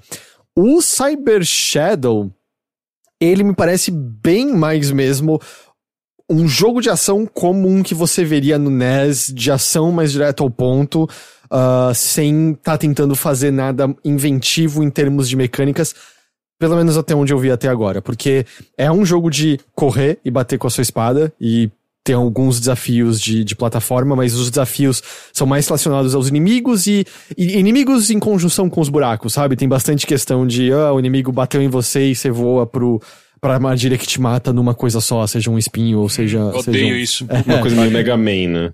Mas ao mesmo tempo você tem vidas infinitas e os checkpoints até que são generosos. Tinha umas horas que você tem que fazer um pouquinho de refazer a fase, mas então não tem, sabe, Ninja Gaiden que é, 2 vidas, refaz a fase inteira. Não, ele entende que é 2020. Eu aposto até que deve ter, talvez depois de terminar uma vez, uma maneira de desligar os checkpoints, se você quiser um desafio mais true, alguma coisa assim, mas não é assim que ele é agora. E ele também tem até uma mecânica em que você coleta dinheiro que você coleta, e nos checkpoints você pode comprar benefícios para aquele checkpoint. Então você pode comprar o fato daquele checkpoint sem preencher sua vida, sem preencher sua magia, ou te dar um power-up da sua espada. Então se você... legal. E se você explorar então as fases direito e ter dinheiro, você pode trazer benefícios, além de que o jogo é bem assim... Você sai da tela e volta, as caixinhas com dinheiro renascem, então você pode farmar dinheiro à vontade. E eu tava citando a Joy Masher, na real, ele é muito parecido com o Odalus, da Dark Call. Porque ele não é um Metroidvania, sabe? Não é que você tem um ambiente mais aberto e você tá ganhando habilidades de travessia, mas ao final de cada fase, você abre um teleporte para as fases anteriores. E ao final, eu terminei 3 fases, eu acho, até agora. Ao final de cada uma delas, eu ganhei um poder novo, que é utilizado em combate, mas me parece que em situações específicas é usado para abrir algum caminho alternativo. E então, se você voltar nas fases, não é que você vai ter uma abertura enorme de exploração, mas você vai ter alguma coisa nova pra explorar e possivelmente power-ups definitivos pra pegar, porque coisas que eu encontrei de power-up até agora definitivo, além desses no final das fases, são coisas que aumentam o tamanho da minha vida e o tamanho da minha magia. Então ele tem esses elementos, assim. Mas fora isso, eu acho que a impressão que me deu é que é um jogo desses de ação de plataforma bem feito, com desafios bons, com controles gostosos, controles bem precisos.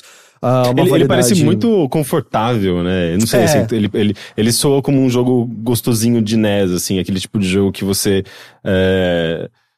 sei lá, assim, tipo, que às vezes você olhando a imagem na caixinha atrás e fala, é um jogo de ação, mas aí, tipo, pegando de fato no controle, sentindo os movimentos, o controle dele, eu acho que você acaba sentindo, assim, esse conforto, né, essa precisão. Ele parece bem gostosinho de jogar. E são coisas como ele tem o lance de Ninja Gaiden, que se você cola no chefe e metralha o botão de ataque, você solta 1 milhão de ataques e vê a vida do chefe, sabe? Fazendo diminuir. Isso tem uma coisa tátil gostosa nisso, com certeza.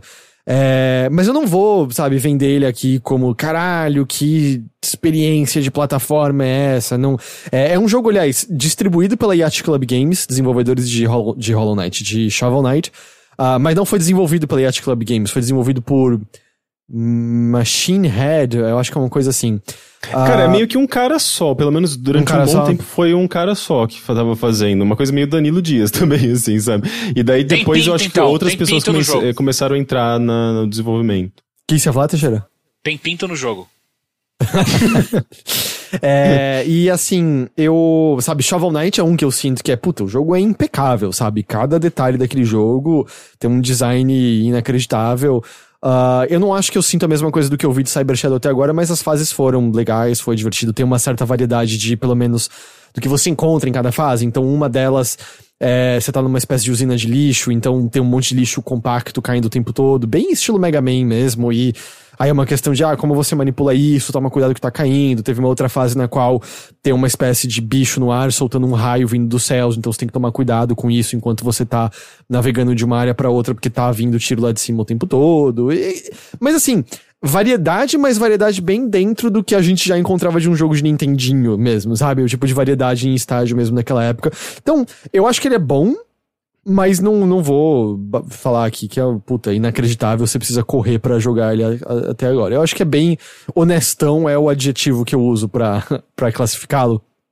E acho que até em cima desse honestão, ele tá de uma maneira muito boa de testar, que ele tá no Game Pass. Outro jogo que a gente tá citando hoje tá no Game Pass, tanto de console quanto de PC. Porque no Steam, na Steam, eu acho que ele tá R$30, R$35, alguma coisa assim, que eu acho que é um preço totalmente ok pra pagar no jogo, mas nos consoles, ele tá R$100. Nossa, não. E aí é foda, aí é foda. Eu acho que no Xbox que ele tá um pouco mais barato, tá tipo 75, mas na PSN ele tá 99 e no Switch ele tá 105. Então, é um daqueles casos que eu acho que PC da Xuxa roda esse jogo, então o Game Pass de PC vai te dar acesso a esse jogo, e o de Xbox tá lá pra você testar também. E eu acho que essa é a maneira, especialmente pra gente aqui no Brasil, ou pagando na Steam ou via Game Pass, porque fora isso, tá me parecendo um pouquinho salgado. Eu tô muito curioso pra ver outras habilidades que tem. Eu vi o vídeo de destaque na Steam, então acho que não é nenhum spoiler falar isso.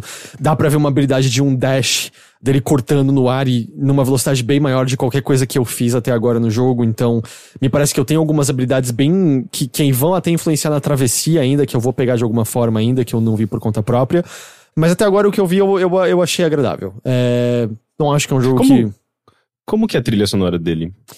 Ela é uma trilha sonora, sei lá, 8-bit mesmo, com algumas músicas. Eu sou muito ruim de escrever música, tá? Não tenho exatamente a sensibilidade disso, mas eu achei algumas das músicas um pouquinho repetitivas. Sabe, o loop me parecia um pouco curto. Algumas fases tinham uma música um pouco mais, como dizer, parece que dava a vibe mais heróica do que você tava fazendo ali. Mas algumas me pareceu um pouquinho, talvez, eu acho que vai soar estridente aos ouvidos de algumas pessoas, especialmente pra quem não tem nenhuma referência com esses consoles da época, ou mesmo eu que tenho esse tipo de música, assim, não é exatamente onde a veia nostálgica bate, assim, eu não me chamou muito. É um 8-bit bem NES e bem, sei lá, tipo meio Mega Man mesmo, assim. Puta, é que Mega Man tem uma trilha sonora fantástica, né? Então é um pouco difícil. Mas ele ainda tem, né? Tipo, sons agudos, né? Porque ele é um 8-bit, né? Tipo, ele trabalha com o mesmo chipset ali. E pode soar também agressivo os ouvidos, né? Mesmo sendo uma música boa. Sei lá, sei lá, se você ouvir a trilha de Mega Man 2, eu não sinto essa coisa tão estridente. Eu acho que tem umas melodias tão bem compostas ali. Eu tô tentando pegar algum exemplo. Na minha cabeça tá vindo um pouquinho Cristales, por exemplo. Ou mesmo uma coisa, não a melodia, tá? Não quero dizer melodia, mas meio Dragon Quest mesmo, que tem essas coisas bem estridentes também, assim, também. Sim. A trilha sonora do The Messenger você acha melhor? Eu não sou muito fã da trilha sonora do The Messenger também. Eu gosto dela quando ela vira 16-bit. Mas sim, a versão... ela ganha um pouco mais, uns timbres melhores, né? Fica mais, não sei, mais audível, assim. Eu acho que ela tem um agudo que me irrita o ouvido, a versão 8-bit dela. Que eu lembro que acho que foi a piada que a gente fez no nosso vídeo de gameplay, que eu falei, Henrique, eu acho que esse jogo tem um grave problema, ou quero dizer, um agudo problema, porque os agudos da música de 8-bit me machucavam, Não, mas eu sei que muita gente gosta muito da trilha sonora do The Messenger. Pra mim, eu gosto muito daquele jogo. A trilha sonora nunca me pegou. Eu não gosto muito. Mas tá, a trilha sonora do Shovel Knight eu gosto bastante. Uma trilha sonora que eu nem sei se dá pra definir como 8-bit ou coisa assim, mas que é meio estridente um pouco, mas que eu gosto muito, é a do VVV. Sei. Não gosto daquela trilha. Nossa, eu não lembro da trilha dele, mas eu lembro do, mais ou menos... É um 8-bit também, né? Eu não vou saber de cabeça agora. É que eu comprei, aquela trilha eu comprei durante um tempo, eu comprei no site do Terry Cavanaugh. Mas é isso, assim, eu não tenho muito mais que dizer do Cyber Shadow, ele também é bem direto ao ponto, sabe? Não tem muito pra além disso. Então, você tem que gostar bem dessa pegada desse estilo de jogo de plataforma, de ação, assim. E por mais que você tenha continues infinitos, não é... Eu acho que a dificuldade tá na medida certa, mas eu morri um bocado de vezes em alguns trechos. E então espere você ter que refazer alguns trechos de novo, porque você vai ter que correr do checkpoint até a área ali, volta e meia, porque você vai morrer, vai acontecer isso, sabe? Então, mas tá lá no Game Pass pra todo mundo ver, e é meio isso. Parece legalzinho, mas eu acho curioso que... Eu sinto que essa onda de jogos de plataforma 8-bit, ela meio que deu uma baixada, assim, né? Ela foi muito forte, assim, no começo. Não sei se no começo, mas assim, tipo, ela foi muito forte, né, nessa cena independente, né? Porque eu acho que é uma coisa que é facilmente replicável, as pessoas... Eram as referências que as pessoas têm, né? É uma coisa de... É tanto referência estética quanto possibilidade técnica, né, de trabalho, porque é mais fácil, é mais barato, né? Obviamente, você tem que ter um bom conhecimento de game design, de arte, de música para conseguir fazer um bom jogo em 8-bit, mas ainda assim é o que os desenvolvedores tinham em mãos. E atualmente não, assim, você tem ferramentas que permitem fazer outros tipos de jogos, e mesmo as tendências atualmente no cenário de jogos independentes já fogem um pouco da coisa da ação plataforma 8-bit, né? Já tem elementos de roguelike, já vai pro Metroidvania, já tem uma coisa mais complexa, né, em geral, assim. E daí a impressão que eu tenho é que a gente deixou de ver tantos jogos como a gente via no passado, né? Desse revival 8-bit, né? Ele parece chegar um pouquinho atrasado, a impressão que eu tenho. Eu também sinto um pouco em que, quando você pega, sei lá, uma onda mais inicial indie, simplesmente ter um pouco a réplica do que, ou pelo menos a réplica um pouco das ideias desses jogos do nosso passado, tentar trazer um pouco desse sentimento de volta e batendo um pouquinho na nostalgia também, era o suficiente e já não é mais o suficiente só fazer isso, porque até quando você pega alguns desses jogos que estavam fazendo referência a esse passado, o que eu acho que também ficava muito evidente era, eles não eram tão bons quanto esses jogos do passado, então eu sinto que hoje em dia é um jogo que tá tentando remeter tão diretamente a essa ação pura. Cara, ele precisa ser bom, sabe? É aquilo que você falou, os controles têm que ser bons, as fases têm que ser bem feitas, porque só ser uma ação muito basiquinha não é nem de perto o suficiente, dado tudo que a gente já viu a essa altura. Uhum. Eu concordo. Então acho que o nível foi elevado, né, inteiramente. Eu acho que até pegando um dos gêneros que você citou, se você pegar o quê? Uns 10 anos atrás, era só, puta, tem um novo Metroidvania, você ficava animado porque as empresas grandes não faziam praticamente Metroidvanias. E aí era, puta, alguém fez um Metroidvania, era confete pro alto. E agora, eu não acho que é mais o caso, porque tem muitos jogos do gênero, tem muitos jogos explorando o gênero de diferentes formas, então só ser do gênero não é mais suficiente. Mesma coisa roguelite, né? Teve uma época que era, tipo... Mas ao mesmo tempo parece até um alento, assim, tipo, ver um jogo que não se apega tanto a roguelite ou roguelike, enfim, e que tá tentando trazer uma coisa mais pura, assim, sabe? Tipo, sem essas influências tão em voga atualmente, que dá pra gente entender, assim, porque vai aumentar a longevidade, vai tornar o jogo mais complexo, tá? Mas às vezes eu não quero isso, sabe? Às vezes eu quero justamente uma fase linear, sem elemento procedural, sem essa complexidade, às vezes eu só quero essa experiência, né? E eu acho que o Cyber Shadow, talvez ele acabe fazendo isso muito bem. E eu tô vendo os cenários estão mudando. As primeiras fases eram os ambientes mais internos, agora eu tô vendo umas coisas um pouquinho mais externas e ver alguns elementos diferentes de cenário com isso também. Tá legal. E isso é um jogo honestão. E é meio isso. Fora isso, tô lá ainda firme e forte com Wasteland 3. Da hora. Cara, eu continuo gostando bastante. Eu tenho feito quase assim uma dungeon, entre aspas dungeon, né? Porque você chega num lugar e tem um lugar pra explorar, uma dungeon a cada 2 dias mais ou menos. Me deparei com uma coisa que eu não esperava, que eu tava no meio lá de várias batalhas, um lugar com muitas e muitas lutas. E aí uma das minhas personagens, ela usa uma arma pesadona. Aí eu fui atirar no inimigo e em vez dela fazer o fez e parou. Por que você não tá atirando? Aí eu fui olhar e acabaram minhas balas. Eu não tava nem prestando atenção nisso aqui.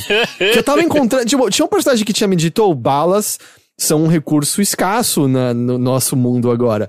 Mas eu tava encontrando tanta munição o tempo todo em caixinha que eu não tinha nem parado pra olhar. Aí eu vi que eu tinha comprado uma arma melhor, mas que usava uma munição diferente, que era um pouco mais escassa. E troquei porque no meio da luta você pode trocar, e troquei pra arma antiga, que era um pouco mais fraca. Tinha munição, mas mesmo assim era tipo 17 tiros. Eita. Mas essa aqui é a munição pesada. Eu acho que deve ser assim mesmo. Aí eu troco pro meu outro cara que tem uma das metralhadoras mais normais, 20 tiros. E tem 3 personagens que usam a mesma munição ali no negócio. Não é possível. Você encontrou um problema. 2 moças com a pistolinha. Tinha tipo 7 tiros entre as duas. E aí eu percebi que, eles não estavam... Porque eu tava, tipo, entrando em cobertura e era 50% de chance. Vamos tentar, 50%. Então, tiro pra todo canto, sabe? Pra cima, pros lados, pro chão e tal. E aí eu vi... Não dá pra brincar assim, não dá. Mas foi muito legal que depois de perceber isso, além de eu ter investido dinheiro em comprar mais munição...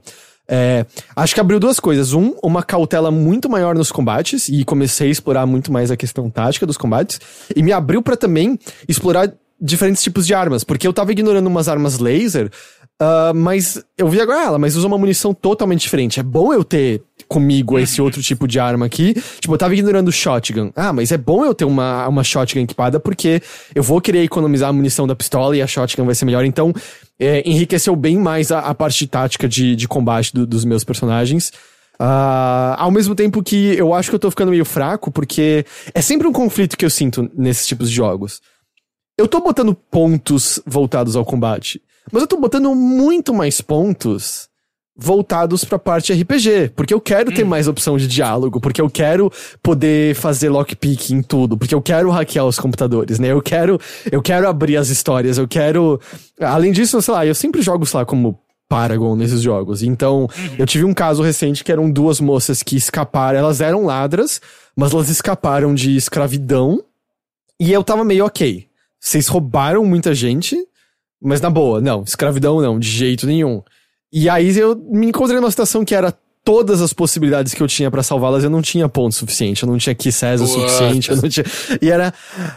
well. Não, então, eu tive a solução, que é, eu matei os caras que estavam indo pegá-las de volta, e agora as 100 famílias me odeiam, elas me odeiam. Tipo, os refugiados me amam, e as 100 famílias é tipo, loathed, sei lá, é tipo, detestado por todos. Então eu sempre fico nessa coisa dividida em que é, putz, é bom ter combate, mas eu quero mais opções de diálogo, né? Eu quero ter as coisas de RPG mesmo, até pra ver mais da história, o que tem por trás dessa porta que eu não consegui abrir, qual informação tem nesse computador que eu não hackeei. E tem várias coisas que eu tô nele, assim, que é... Eu arrisco ou não arrisco isso? Tipo, eu levei pra minha base um cientista que inventou uma máquina de clonagem. E ele falou, eu posso te clonar se quiser. Claro. Então, eu não me clonei ainda porque eu achei que ia dar merda. Mas eu tô muito... Não! Eu acho que eu vou me clonar. Qual é o pior que pode acontecer? Se no máximo você se mata. Eu sei qual é o pior que pode acontecer, porque eu encontrei os clones dele e foi a luta mais difícil que eu tive no jogo até agora. Ou seja, se você se clonar, você vai ser o mais difícil. Eu acho que eu vou me clonar e ver o que acontece. E esse jogo tem essas opções loucas, assim. Tipo, se clona aí, vê o que acontece agora e vamos ver. Mas continua muito legal, muito, muito legal. E eu acho que eu tô chegando agora num momento de história maior, assim. Eu tive uma descoberta. E eu não esperava. A trilha sonora é muito boa e tem umas músicas cantadas muito boas. Vocês já chegaram a procurar essa trilha de Wasteland? Eu acho que especialmente o Teixeira, eu acho que é mais no gosto dele, mas você apreciaria como boa música de qualquer maneira, Rick. E teve uns duelos, uns combates no qual ele botou essa música cantada, que tem a ver com a temática meio... um pouco dessa pelo menos na minha interpretação, dessa coisa do patriarca se colocar quase uma figura de Deus ali, decidindo o destino de todos ali. E foi muito foda, assim, a trilha sonora acompanhando aquele momento, tornou muito maior.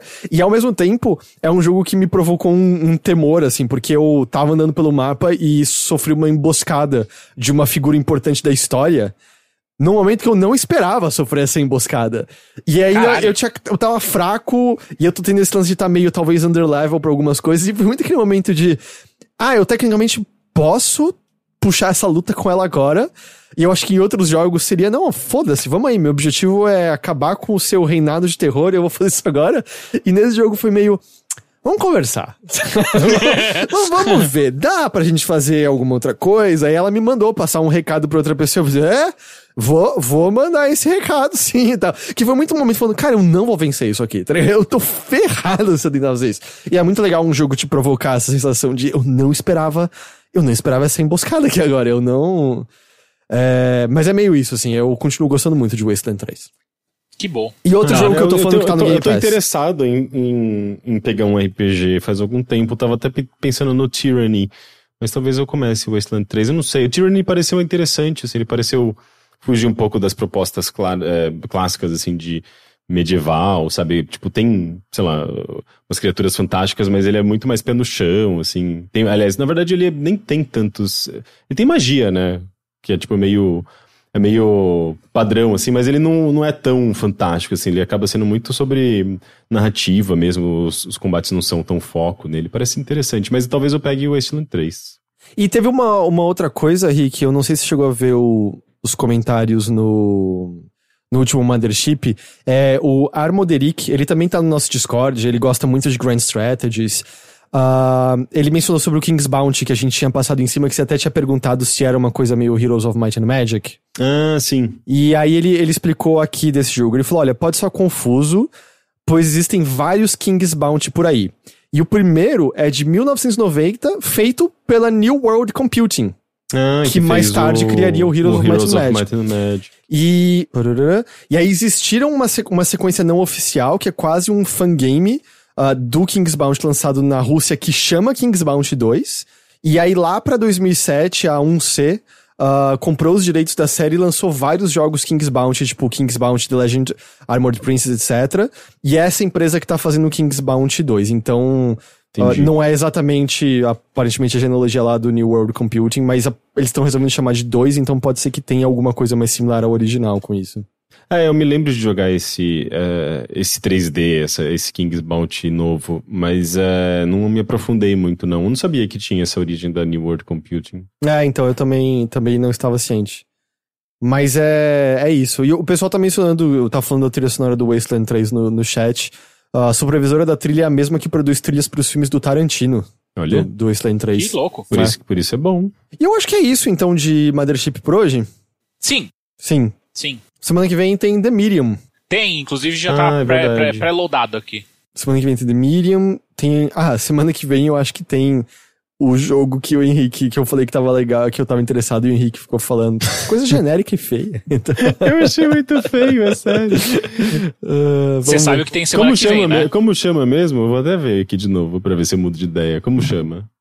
Eu nem lembro mais. Nem lembro mais o nome. Sword of the Necromancer, não era isso? Sword of Necromancer. Sword of the Necromancer, é. Você sabe o que tem semana que vem também, né, Heitor? O quê? Eu sei. O Werewolf the Apocalypse. Nossa, Heitor, Puta merda, é muito feio esse jogo. Não, mas é sério mesmo.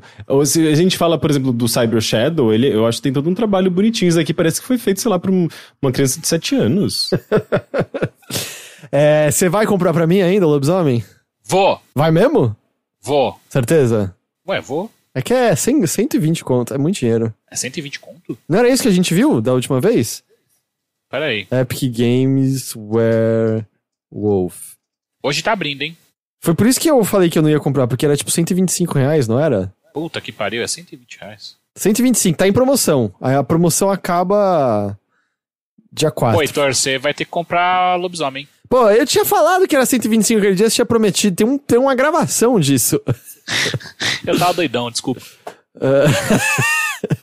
Eu quero ver esse jogo, mas eu não quero gastar R$125 dele e eu não acho que vou mandar. Pô, eu não quero gastar 250, sacou?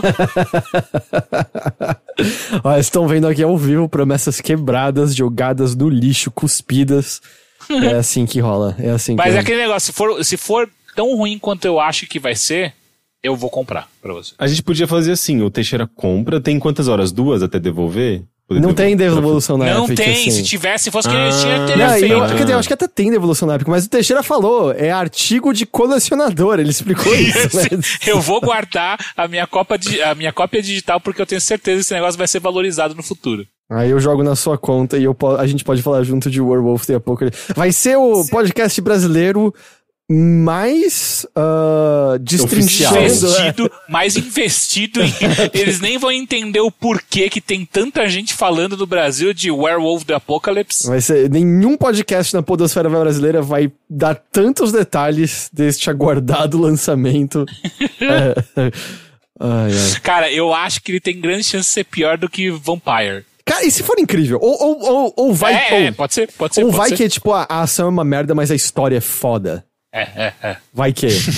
Eu acho que não tem meio termo nesse jogo. É só pegar quem escreveu, gente. Não tem como ser um jogo mais ou menos, sabe? Esse jogo não será mais ou menos. Ou vai ser incrível, ou vai ser uma merda. Tipo, não tem como esse jogo ser mais ou menos. O Vampire que eu te quis dizer é aquele Vampire, saca? Vampire com Y lá, né? Aquele jogo é muito ruim. O da Don't Nod. Mas o que você falou, Rick? Eu não consegui ouvir. Era só pegar o escritor, quem que escreveu, pra saber se a história era boa. Chama Martin Erickson. E a empresa que faz é a Cyanide, que fez Of Orcs and Men, fez Blood Bowl. Fez uns jogos, esse Blood Bowl é um jogo meio de esporte com monstros, sabe? E eu acho que ele é bem apreciado. É mó da hora, é mó da hora esse Blood Bowl. Então, já tem chance aí. Nossa, bom, eles faziam... Até há pouco tempo eles faziam todos os jogos de corrida de Le Tour de France, Pro Cycling Manager. Eles são bons esses jogos?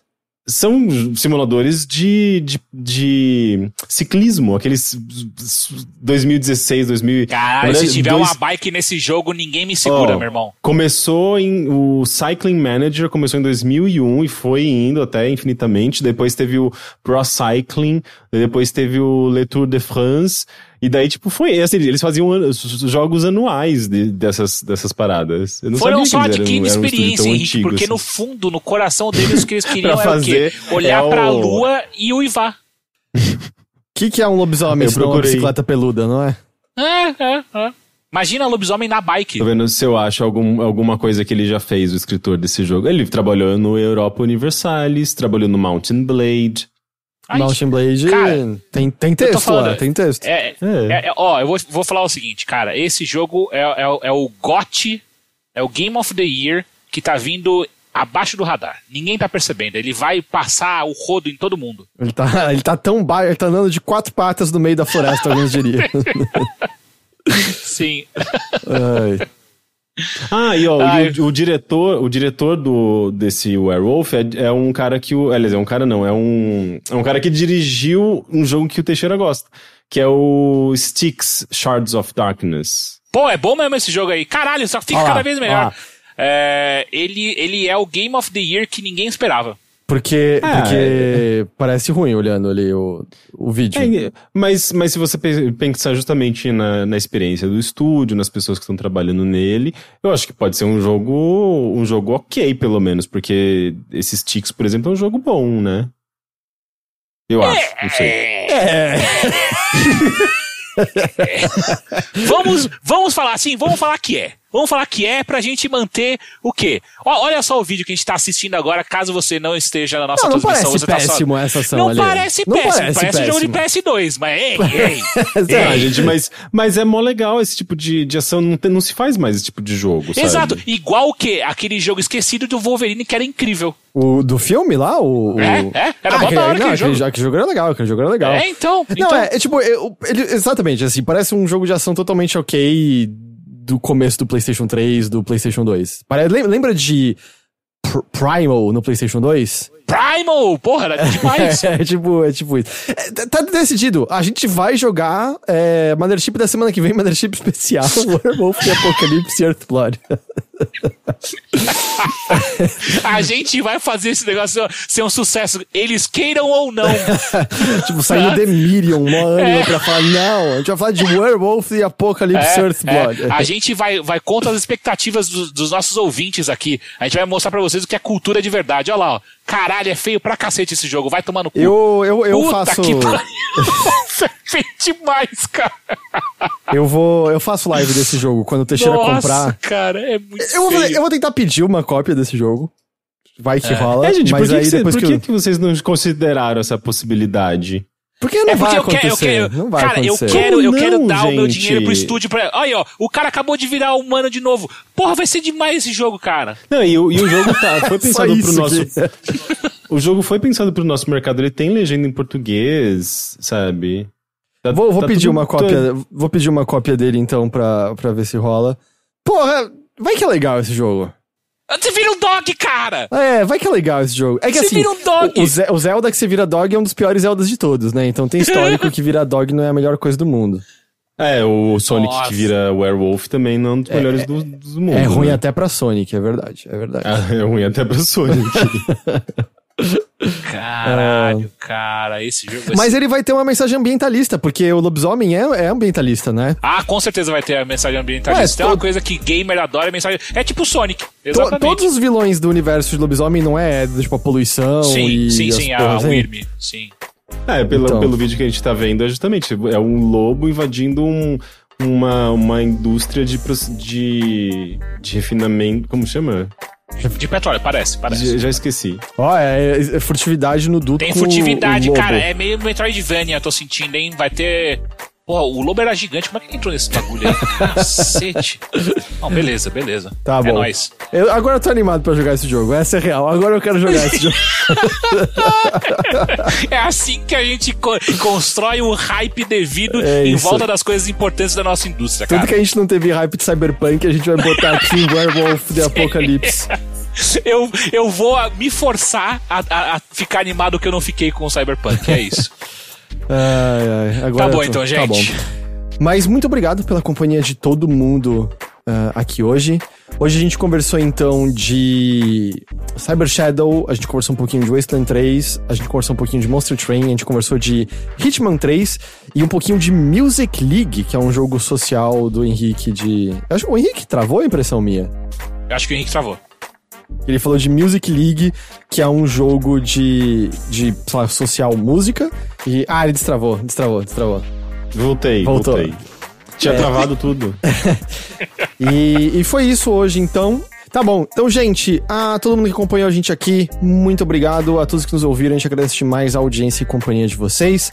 A gente espera que vocês tenham gostado. E a gente vai se ver de novo, então, no Mothership de novo na semana que vem, tá bom?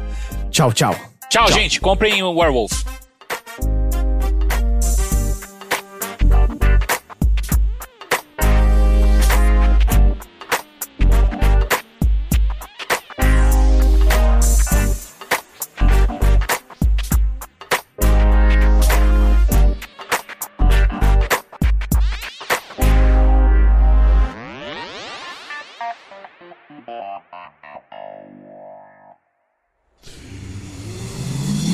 Half-Daff.